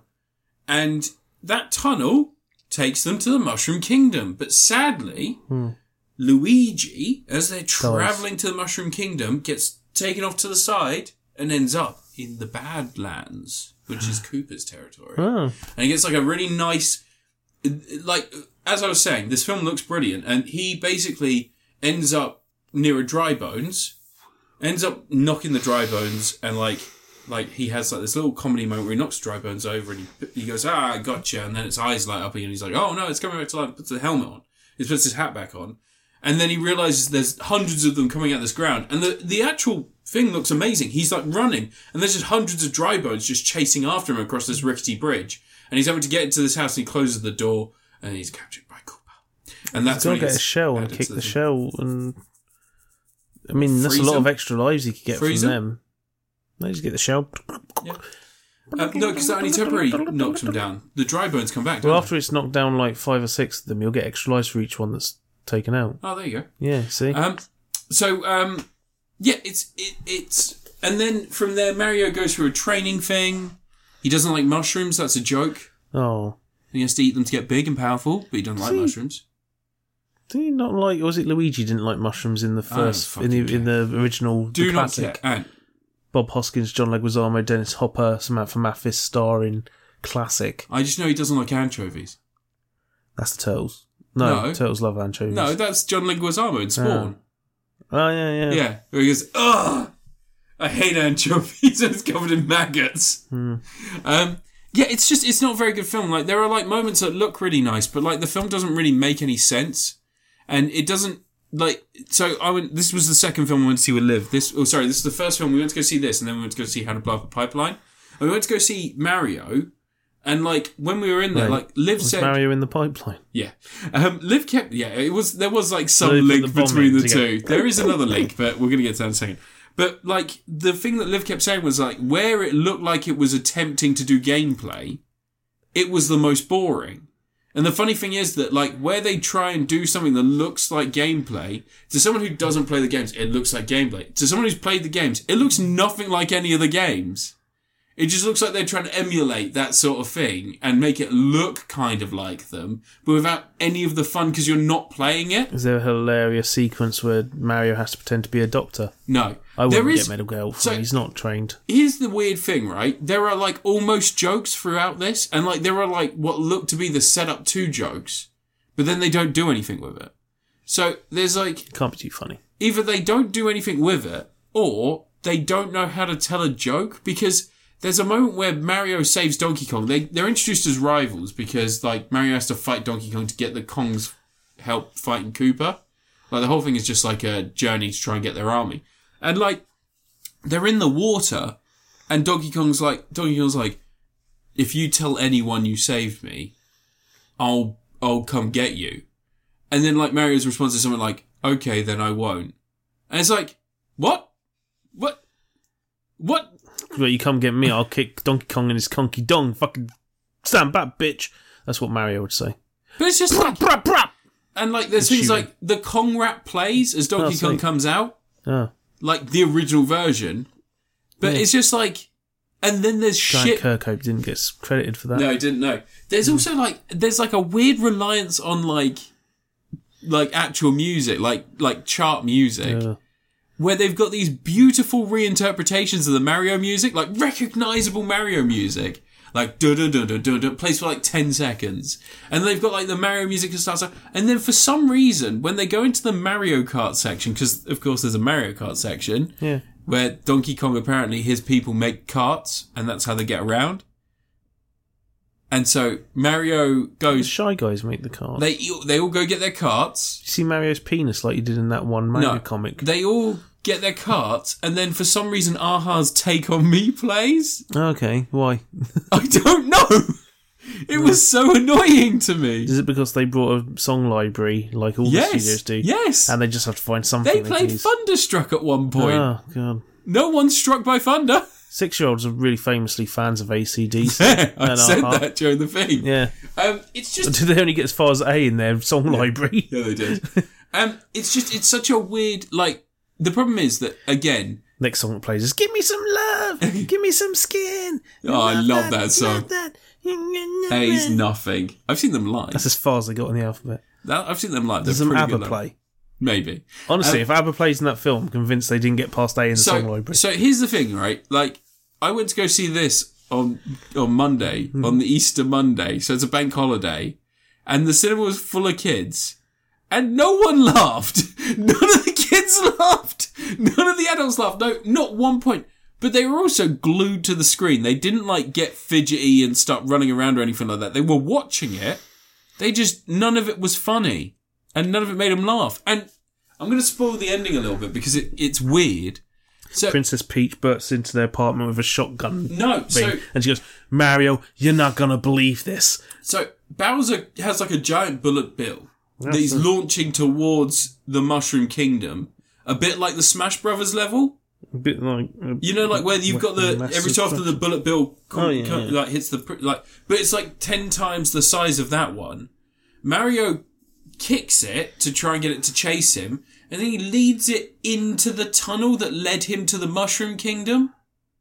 Which doesn't make any sense. Send it back to the real world. But it didn't come from the real world. And also, for all he knows, that's the only way for him to get home. Yeah, we're sending it back to the real world. Why? So our boys in blue can take it down. Like, why did he do that? He jumps out and goes, hey, guys, there's a bullet bill coming. I need you all to take it out. Wahoo! But why does he do that? And then all the cops shoot it. But why does he do that? Why does he blow up Brooklyn with a bullet bill? It doesn't make any sense. Why is Battle Without Honor or Humanity in the soundtrack? Oh, it's just bad, mate. Like, you wouldn't believe when some of these songs play as well. Oh, the Mario Brothers rap. Yeah, that's Which was written... Do you know who it was written by? Who? Haim Saban and Shuki Levy, the guys who did Power Rangers. So, the Mario movie it would be an Adam Sandler if it wasn't for that star, if it wasn't for that blue flaming star that was just the best thing in the whole movie, constantly making me laugh with just its very depressing little comments. And it was just incredible. Just incredible. But what I'm going to do no style is I'm going to, in the interest of, still offering something to the people that love Mario Bros. There's a Limp Bizkit song. Yeah, there's a Limp Bizkit song in there. So here's some facts about the Super Mario Brothers movie, some Easter eggs that Hard Drive has sent out there for people to talk about. So I'm going to give you some of the great Easter eggs from the Mario movie, okay, Anne? Mm-hmm. Shigeru Miyamoto's... You really nailed it. Perfect. Miyamoto? Shigeru Miyamoto. Okay. Social security number is shown several times. What? I don't think that's true. There's several nods to Mario's Muslim faith. They don't have social security numbers in Japan. Several nods to Mario's Muslim faith. That's true. Fans were elated to see a reference to information in the original Mario Bros. Manual when Mario faces Mecha and praised Allah 5 times in the movie's runtime. Bowser. Eagle-eye viewers would notice subtle nods to Mario's antagonist, Bowser, in the 45 minutes Bowser is on screen. So just in case you missed that. Keegan-Michael Key. Among the talented voice cast is a cameo from Keegan-Michael Key, who Nintendo cites as the original visual inspiration for Mario. Yeah? Yeah. The GameCube theme. Yeah, Luigi's ringtone is the GameCube theme. What website are you getting these from again? Hard Drive. Hard Drive, yeah. Charles Martinet is in it. He makes a brief appearance in the opening scene of the movie to remind viewers of how better it would be if he were voicing Mario. That's always good. Luigi's bisexuality. While not overtly stated in the film, it's pretty obvious. Waluigi's the bisexual one. Oh, is he? Yeah. Waluigi is like a reflection of Luigi's dark self. Oh, okay. His id, as it were. So maybe Luigi is in the closet. So here we go. The target audience. The Mario movie has 92 minutes of hints that the movie is for children. It's weird you care so much about it. And as you mentioned, Grant Kirkhope, the Mario movie includes a reference to DK rap composer Grant Kirkhope's Nintendo career by refusing to acknowledge him or give him any credit for his work. Anyway, so yeah, great for kids or people recovering from brain surgery. I think you might like the colours, shapes and sounds. It might bring back a flood of memories hearing for no reason Ours Take On Me. Oh yeah, they go on Rainbow Road. Yeah. Yeah. They go on Rainbow Road, Because people know Rainbow Road. Yeah, but why are they going on Rainbow Road? Why do they go on Rainbow Road? They could have played a song by Rainbow at least, couldn't they? They could have played any song from Mario Kart. Mario Kart has hundreds of tracks.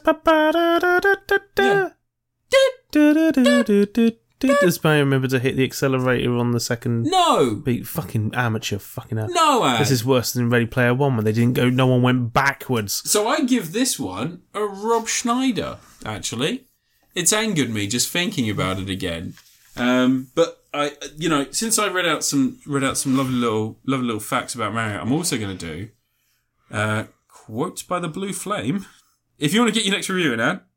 Wahoo, let's go. Oh, they don't. No. Does Chris Pratt do it? Does he go, wahoo, let's go? Does it, wahoo, let's go? I'm not too keen on them gays. Mario says that a couple of times, doesn't he? Yeah. In the film. Yeah. Is there a bit where Koopa Troopers are coming towards him and Mario holds his hand out to keep him? He's like, no. Hey, that's the little blue dude. Easy. I've seen, I know what I'm freaking, whatever they're called looks like from Mario Galaxy. I need to play Mario Galaxy some more. I haven't played that for ages. Because I've got that Mario All-Star collection, which is £60 now at work in CEX. What is? The Mario All-Stars collection. Why? It's just going up in price, isn't it? Because you can't buy a physical copy of it anymore. You can't download it, can you? I had a look, because I've got Shonen Jump, the game. I've got the cart for it and it got delisted, didn't it? I've got that and it's like going up in price. That and weirdly enough, that Contra game, the physical release of that's going up in price. Hardcore? Yeah. No, don't. If anyone's even thinking of buying that game, just don't. It's or just buy terrible. my copy. It's awful. Just buy my copy. What happened to the Godzilla game I was enjoying? Oh, I sold it for like 150 quid. Yeah, you did, didn't you? That you were enjoying. It was gathering fucking dust in your shelf. I was about to unlock Mothra. Oh, were you? Yeah. Yeah, how long had it been since you tried to unlock Mothra? I've played it quite a bit. I popped it in every now. Well, I'll get you a copy on the PS3 and you can play it. No, I want the PS4 version. No, you fucking don't, because it's 150 quid. When are we going to get a PS5 remaster? Never. With ray-traced Godzilla scales.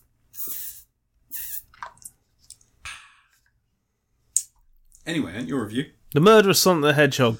Oh, yeah, this I game. forgot to review it last time. Oh, did you? You know, when I was struggling to find stuff to review, I just review any old crap. But anyway, Murder of Sonic the Hedgehog.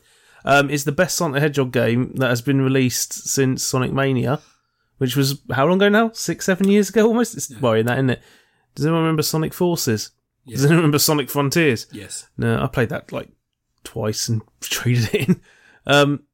Murder of Sonic the Hedgehog is a game where it's a visual novel with some action mini-game thing in it, where you're running along an isometric route, collecting rings.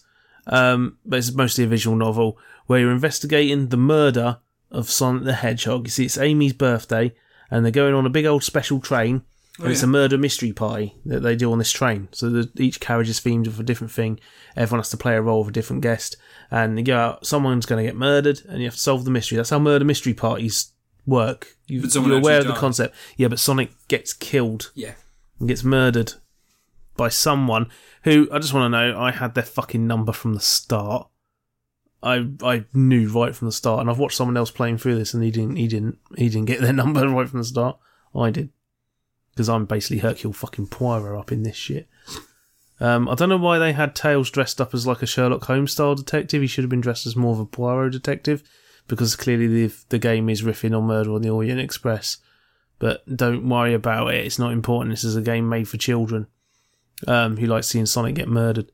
But yeah, it's a lot of fun. It's really nicely written, really good sense of humour to it. Like, the people who are making it are clearly fans of Sonic the Hedgehog media, fans of the comics and cartoons and stuff like that. You know, there's references to Sonic's chili dogs, love. There's one joke in there which makes me fucking crack up every time I see it, where there's a wanted poster for Omochow. You know, the robotic Chow? Oh, yeah. Chow.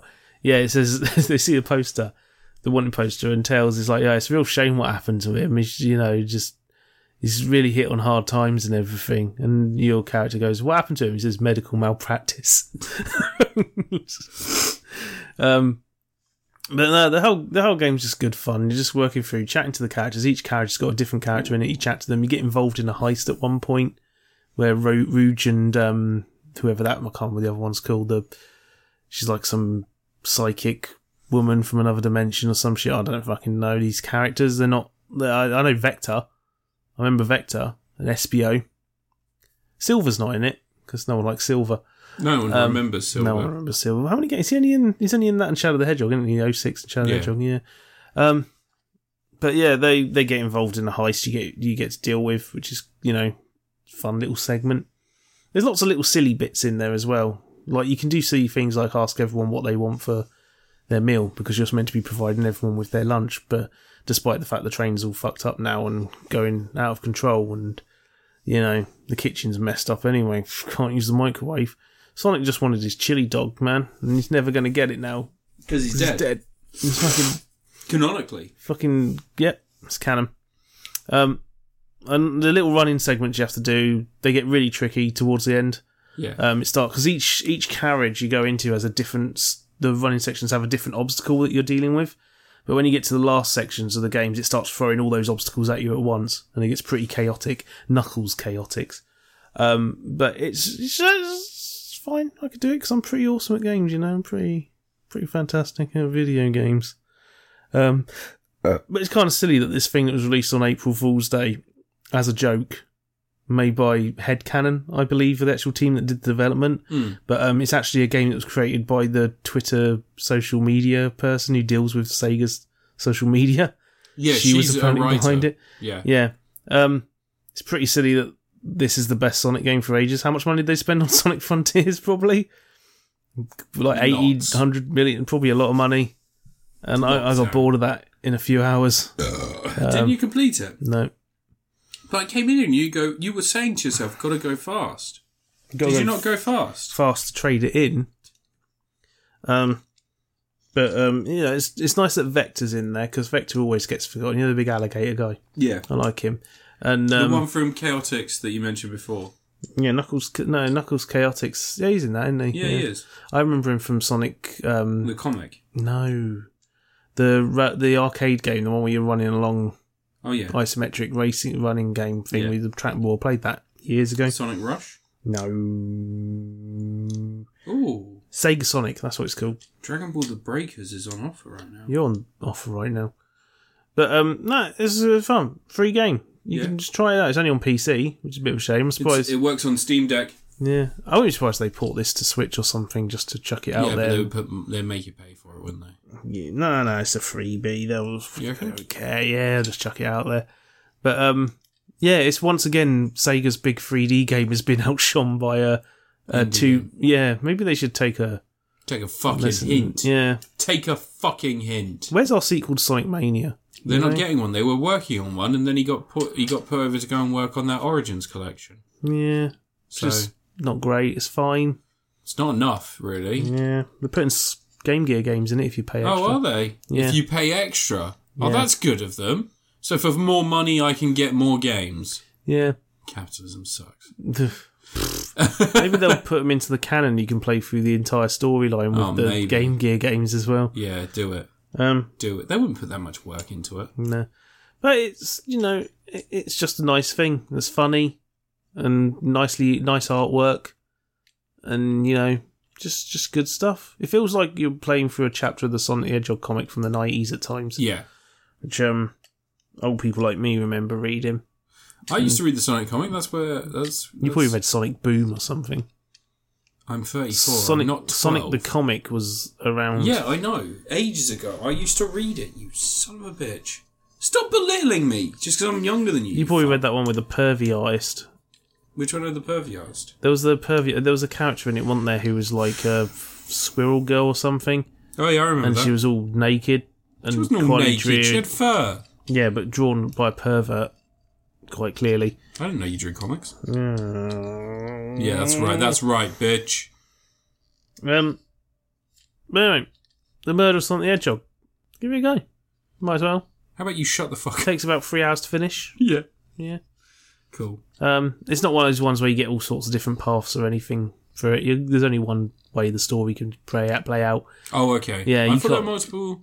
No, you can't. You can't go past the carriage until you've hit the right point in the story and seen everything. And it makes you look at everything and ask every question before you can move on. But I'd like to see more stuff like this. Do a Sonic the Hedgehog meets Phoenix Wright thing.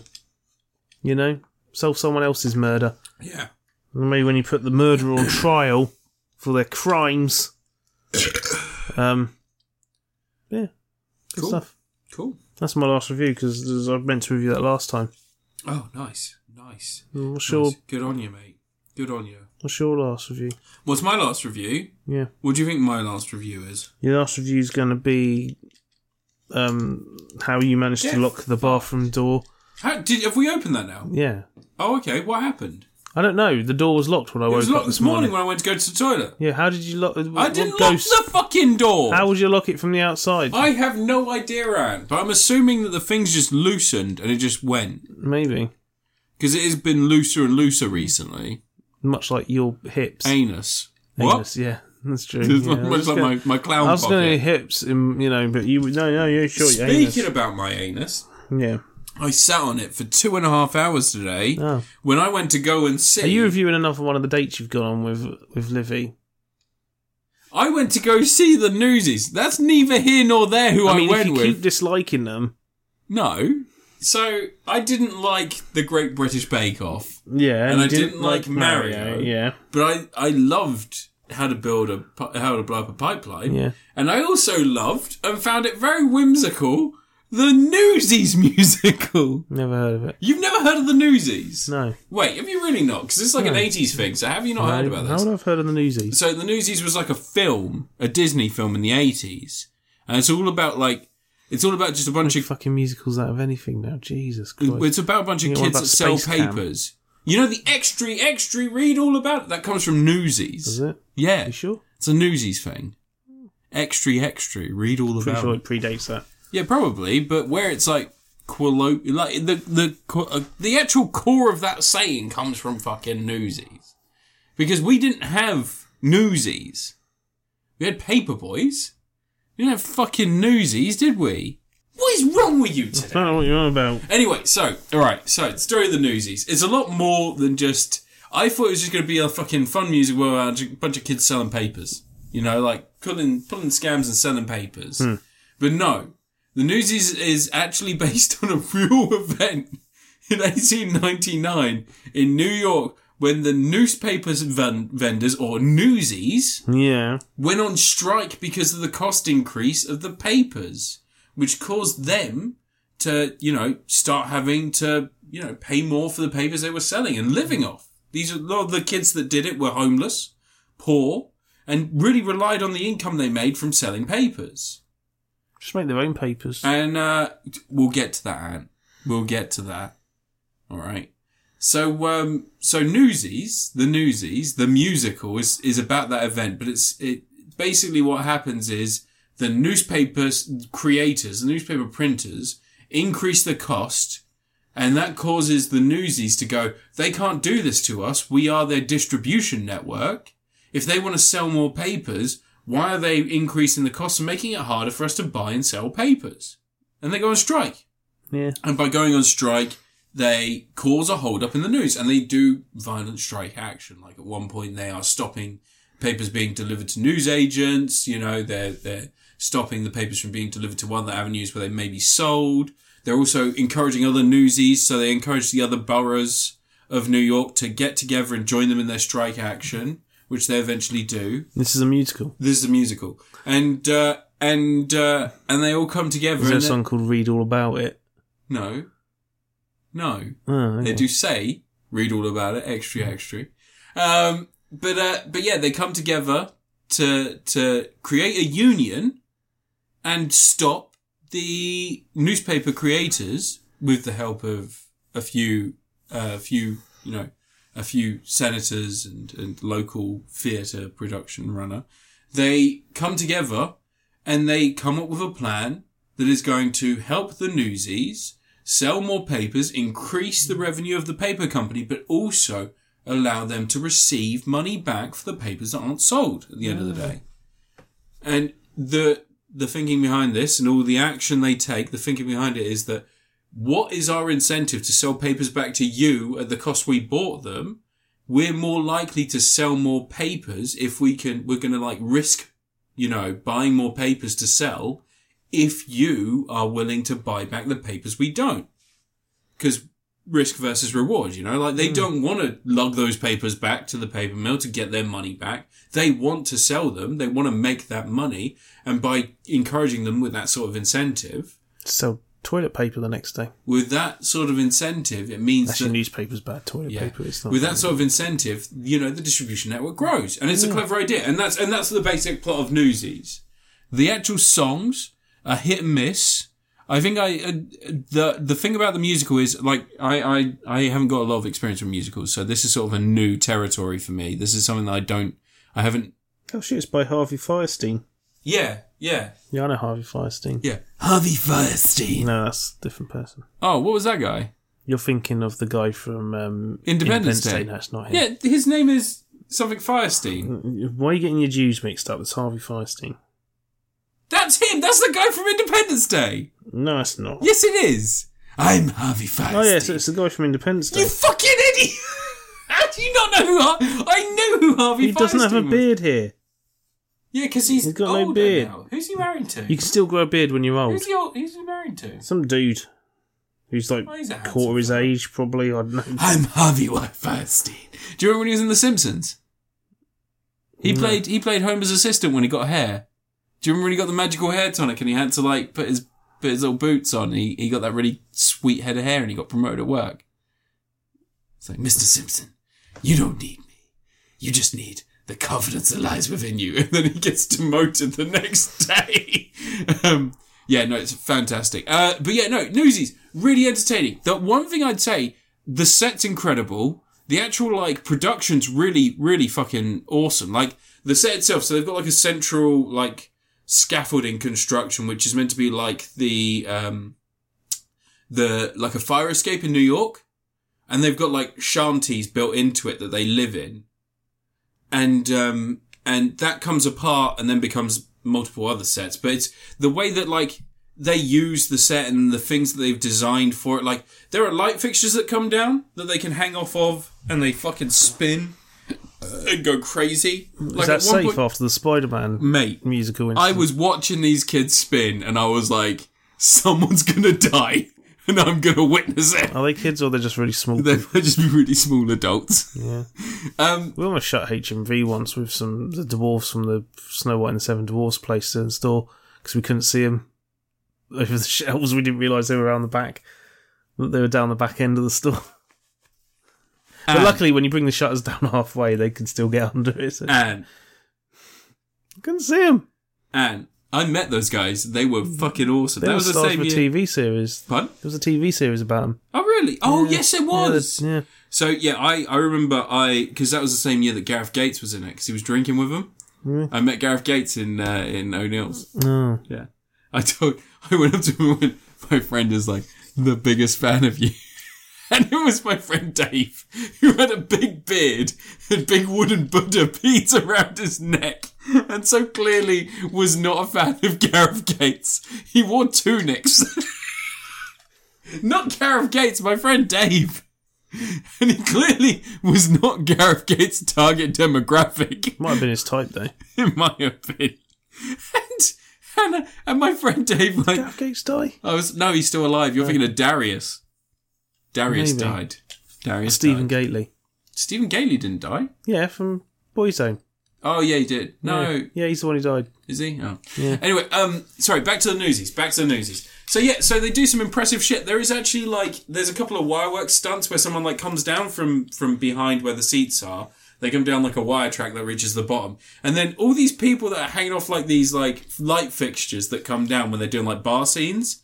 There's like a scene where they're like, we're famous, and they're all going crazy. And they grab the light fixtures and they're fucking swinging around. And there are these, like, there's a lot of ballet stuff in this. There's a lot of gymnastics in this. Like the Newsies, I did make the joke several times that they wouldn't be so hungry and poor if they stopped doing so many fucking gymnastics, because they're burning off hundreds of calories, flipping about the place like mad people.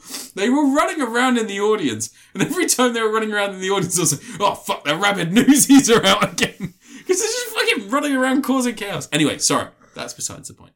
The musical itself works really well. Like, some of the numbers are really incredible. The only time it fell apart was there's a lot of solo numbers. There's one called Santa Fe, which is like a central theme. Mm. And it's like the main character's like dream is that he wants to go there and create a life and till the land and farm the soil. Like the American Dream style shit. But like, the song itself is just real shit. It's really slow, and it's used too many times to thematically score certain sections of the play. Are you criticising the works of Harvey Fierstein? Harvey Fierstein. I do a really good Harvey Fierstein, it turns out. He was in Birdcage. Anyway, that's besides the point. And he was also in Mrs. Doubtfire. That's besides Mrs. Doubtfire is getting a musical. That's besides the point. So there's a song. We already had one. So there's a song called Carrying the... Let me just quickly get the song list up so I can get the song names right. Music, here we go. Wait, Evan Rachel Wood was going to be Mary Jane Watson in the Spider-Man musical. Yeah. And Alan Cumming was going to be Green Goblin. Yeah. Did you not know that? So Carrying the Banner is the Newsies song. It's like, carrying the banner, and it's like quite good. God, there's a lot of injuries. 6 people were injured while working. Oh, for Into the Dark. Spider-Man, Turn Off the Dark. Turn Off the Dark, sorry. The World Will Know, King of New York. Like, there's some really good songs in here, but it's just, yeah, it's that Santa Fe song that brings it down every time. Oh my God. Wait a second. Christian Bale was in the original Newsies. Yeah. It was 1992. Yeah. He's a famous child actor. He's in a bunch of stuff. He was in Christian Bale. He was a child actor. He played the main character. Treasure Island with Tim Curry. Yeah. Christian Bale. Yeah. He is Welsh, so he could probably sing. Is an English actor. How fucking dare they? Give him the respect he deserves. He's Welsh. Yeah. Anyway,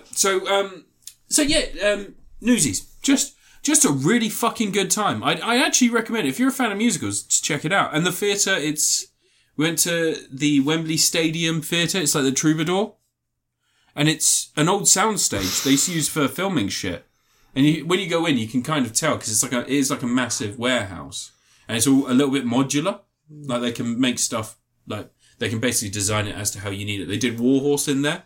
And the way they've got it designed for this is it's like the 5 boroughs. So when... Brooklyn, Bronx, Queens and Staten, from the Battery down to Manhattan. Yeah. Yeah. Where do you Asian, think I white, sat? Middle Where Eastern, do you think Latin, I sat? Black, white, New York. Where do you think I sat, Ant? Fancy man like me. Grouch, the Oscar the Grouch's trash can. That's where you fucking stand. Yeah, Manhattan, you're right there, Ant. Yeah, Well done, yeah. well done. It's a paradise inside that trash can. Do you know that? Yeah, I did. They revealed that in the Elmo movie. Yeah, go down. It's got like a little. What's he fucking grouchy about? He's got a paradise in there. He lives in Utopia. Have you seen? They did a thing recently where Brett Goldstein from Ted Lasso, in character as his character from Ted Lasso, turned up and he's like, "What are you doing then?" And he's like, "All right." It's like, "All right." He's like, "All right." I was just like, perfect.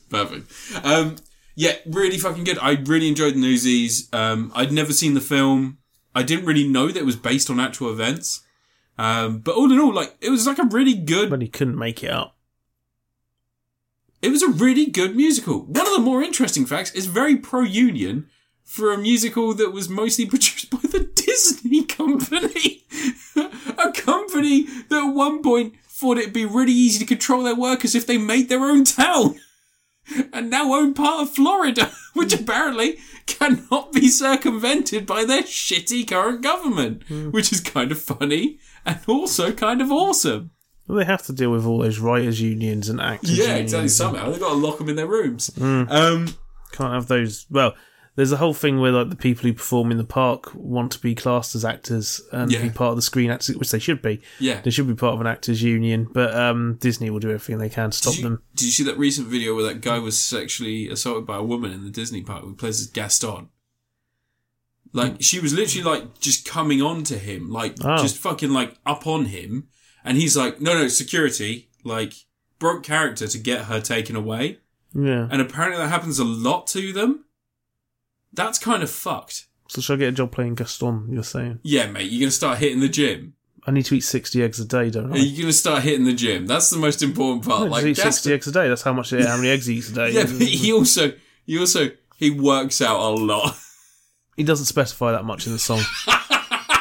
Mostly about the eggs. Are you just going to become Cool Hand Luke? You're just going to be Cool Hand Luke in the desert eating eggs. And we probably end up more like frigging when Steve and Thingy ate the eggs. Yeah, tried to do that. You know what? They all tried. Wee Man didn't last long. No, they tried eating eggs and drinking milk, weren't they? Because it's like a gallon of milk and all the eggs. Yeah, I could do that. No, you couldn't. And it's a good thing I bought that toilet paper if that's going to be the diet you'll take it up. Yeah, but the Newsies, really fucking interesting. It was pro-union, like it's got a lot of good messaging in there. The guy who plays the main character, like a really good actor, but his songs were a bit shit. Like there's a particular song that he does with the main female lead, and she's phenomenal, but his voice just didn't really cut through anything. It just felt like a bit... Now you're a musical critic. I can tell's what I like, and I likes what I hears, but I didn't like when they're going to do I the hears Popeye during movie on stage, that'd be awesome.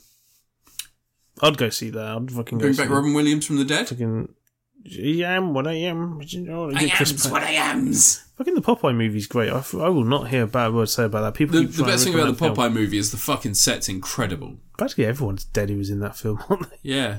Oh, except for... Oliver Reed. Except for, what's her name? Shelley Duvall. Yeah. Yeah, but she's having troubles. And Stanley Kubrick terrorised her. And she's having troubles. She's got all sorts of troubles. Yeah, I know about this stuff. She had like mental breakdown thanks to Kubrick. I know, but Anne, you just described a woman as a life torn apart by mental illness as her having some trouble. troubles. Yeah.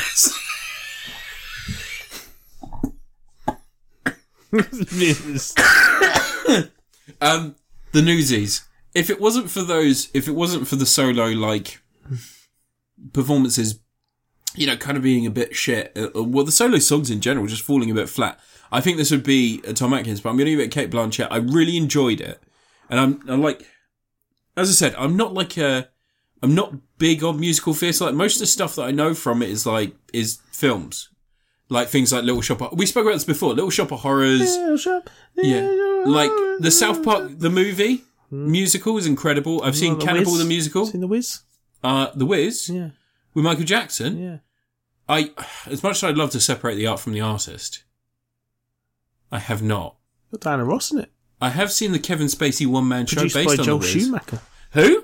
Joel Schumacher produced The The Wiz. Batman man? Yeah. The Batman man who's dead? The man who created the most gay Batman films. The Batman man who's dead now? Yeah. Yeah. Harvey Fierstein killed him. Anyway, Newsies. Really interesting experience. I had a lot of fun and I'd recommend people go check it out. It was a really good play, Anne. Musical, Anne. Anne, do you like musicals?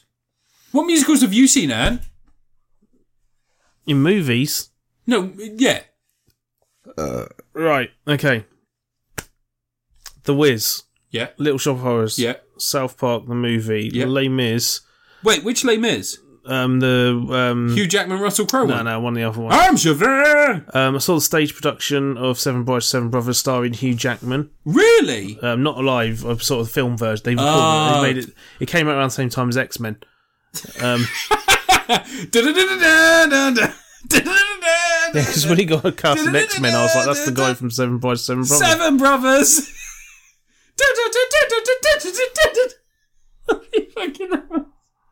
Oh, one thing I was going to mention, How to Build a Pipeline and the Mario movie, there's a character that's the exact same in both of them. The character Michael, who's the detonation expert who's creating the little deck charges, is as grim an outlook as that blue flame thing that I spoke about before. That blue flame thing where it's like more meat for the fresh meat for the grinder. Like they have the same attitude, and it was really weird seeing that blue flame personified in How to Blow Up a Pipeline. But also very fun. Tenacious D and the Pick of Destiny. Great musical. You've seen the stage show as well. No. Yes, you have. Yeah, you've got it. I gave it to you. The Blu-ray. I've got the DVD of their concert. Yeah, I gave you the Blu-ray of their concert as well. The book of the second one. No, I might the have Divine Works Volume 2. Oh, no, I did watch that. Yeah, we watched it together. Yeah. Possibly. For God's sake, Ant, it's a whole stage play. I've seen them live. They do it. Oh, he's being possessed. Where's he going? Where's he going? I think of a musical. Is it Pazuzu? Xanadu. I've never seen Xanadu. Fucking what? Olivia Newton-John. Xanadu. And was it Fred Astaire? It was one of his last. Have roles. you seen? No, I know musicals. Yeah, you've seen movie musicals. I'm going to see the Book of Mormon in August. I just had a bit of a watery fart there. Oh, cheers. Sorry, should I just? I'll open my butt cheeks a bit more for the next one. Please don't. I need to shit. But yeah, I'll tell you what, just real fun, lots of fun. I really recommend anyone who's into Newsies, check it out. We're all big fans of Newsies. You could probably watch it on Disney Plus. You can actually watch Newsies on Disney Plus. Thanks for bringing that up, Anne. Disney Plus, our new sponsors, are saying check out Newsies today. It's also, as I said, a Disney production. So get your Newsies merch, get out there, and become a newsie today. Get yourself some suspenders and trousers rolled up to your knees. Yeah. And shirts covered in soot. Why soot? They're newsies. That's what they looked like back then. They're newsies, not sooties. Oh, Jesus. Jesus, that's a bad... Can we delete that? And can we please delete that word? Sooties? What, the little... Oh, you can watch the Broadway musical on Disney Plus. Yeah. That's the same production as this one. Yeah, that'll save you going to see the before. I paid 80 quid to go see it, and I did not regret it. Fucking 80 quid? Yeah, instead of spending 160 quid on the actual price of the tickets they normally cost. I mean, I got him for 50 quid. Like, that's... I got Tonkanator for 50 quid. You could get a Tonkanator for that price, God. Anyway... When are you going to see the Evil Dead musical? I can't. It's not playing in the UK. I've been looking for a production to go see that. You got to go see Spamalot. Everyone ends up seeing Spamalot. I don't want to go see Spamalot. Do you remember We Will Rock You? I'm seeing Les Mis on the 27th of May. No, Rock of Ages. That was shit. Yeah, I'm not going to see Rock of Ages. I'm going to see... So it's right now, the only things I've got booked, Les Mis, and I've bought tickets for the Northern Boys. I've got tickets for Auntie Donna's UK tour. Northern Boys? Yeah, I got tickets for their Brighton. You're going to make Liv go to the Northern Boys? Yeah. 5'9". She's agreed. 6-inch boots. She has agreed. Ladies, would you like to get loose? She's agreed to go see the Northern Boys with me. Yeah, maybe if you're lucky, you might find Norman in the toilets hobbing a wonk. Maybe. He's having a number 3. Yeah, there's no trees around. No, that's true. So I've got that booked. I've got Les Mis, Book of Mormon, and Auntie Donna. I'm going to book more stuff, because, like, this stuff pops up all the time. There's some interesting shit that's being, like, made now. Well, it's always being made. I've never experienced half of this shit. So I'm just going to book tickets for whatever I can and go and see it. I saw Michael Jackson live. You saw Michael Jackson live? Yeah, I went to a Michael Jackson concert. Yeah? You went to how old were you? Like 13, 14. Target demographic. Too old. Did he not? Did his management not point you out in the crowd and go? I was right at the back. Oh, you were right at the back? Yeah, I've got some... Where are they? I've got some Michael Jackson binoculars somewhere. I'm not kidding. Some Michael Jackson history tour binoculars. Anyway... Because it was really far away. Wembley Stadium was big. You can find Dan at LV54 Space Monkey on Twitter. You can also find him as Mellow Gaming on YouTube. You can also find him as Wild Will's Hat on Twitter and Ant's Bot Collection on YouTube. You can find me as Critapocalypse everywhere. This has been episode 208 of Critapocalypse. As always, stay safe. We love you. Let's start a parasocial relationship in which I have to make no effort with you as a human being, but at the same time, you feel the loving embrace of my voice and like to hear our opinions on some of the dumbest shit that we do. And anything you are looking forward to that's coming up? There's a Transformer. Anything you got coming up that you're looking forward to? Have you played Ghostwire Tokyo? The Sweet Relief of Death. Oh, there we go. Blue Flame Energy. Like it. Like it. It's a vibe. It's a mood. It's a lifestyle. It's goop. What's coming out? There's stuff coming out that I can't... Advance Wars is out Advance Wars. Are you getting that? Yeah, I've got it pre-ordered. I need to sell some stuff because I haven't got enough money. Oh. I have Dredge. I bought Dredge. You start playing Dredge. There's fucking dredging out your fucking trousers. Dredging some dead fish out of my guts. Brown trout is on the menu. I've got Dredge, and then there's also something coming out, and I can't remember what it is, but there's, Breath of the Wild. The Legend of Zelda. Breath of the Wild, yeah. Not Breath of the Wild 2, Tis the Kingdom. When is that out? Like May something. 25th. Yeah. Yeah. Oh, and Evil Dead Rise next week. I thought it was this week. Out. It's this week. It's out on Friday. So I'm going to see that this week, and I'm going to go see Renfield on Wednesday. Apparently Renfield's a lot of fun. Yeah, I've heard. All right. Well, everybody have a great time. As always, Rishi Sunak fucks kids. He's actually a pedophile. I'm not going to say anything else about it. It's disgusting. Why is he doing that? Oh, Donald Trump's in prison. Well, he's not in prison. He's potentially going to prison. No, he won't. It's not. Nothing's going to happen. He's rich, isn't he? Every time this freaking... Well, at least Andrew Tate's still on house arrest. Yeah. That's not going to ever end, is it? Because he's a sex trafficking cunt. You don't know. If anyone under the age of 18 hears from Andrew Tate, or if anyone who's over the age of 18 hears from Andrew Tate, probably don't get involved in the sex trafficking. Don't be sex trafficked. Just don't do it, right? Yeah. Yeah? He's a fucking creep. You know he's a fucking creep. Don't get involved with fucking creeps. And also, if you're an Andrew Tate fan, you're probably also a virgin and a fucking loser. Anything to say about Andrew Tate, Anne? No, Andrew Tate's also actually a pedophile. Probably. He was fucking a 15-year-old. I can imagine. Yeah, probably. Yeah. So, pedophile as well. Andrew Tate's a pedo. There you go. Glenn got banned from Twitter. Did he? Yeah, Glenn's been banned from Twitter. Oh, yeah, Glenn's back now. No, he got banned from Twitter. No, he got back on. Not today. Yeah. No, he's gone. Is he gone now? Yeah, he made an alt account. No, he had apparently had an apology. He appealed it like twice. And... Well, he's got nothing else, does he? The kids have left. Yeah. And his wife. Yeah. Have you seen the account that's like Glenna's ex-wife? Anyway, bye. Oh, no, he is back. I'll just block him. Oh, no, I did block him. I muted him. But then when you search for them, they still pop up. Anyway, you done? Yeah, I'm done, mate. Bye. Bye.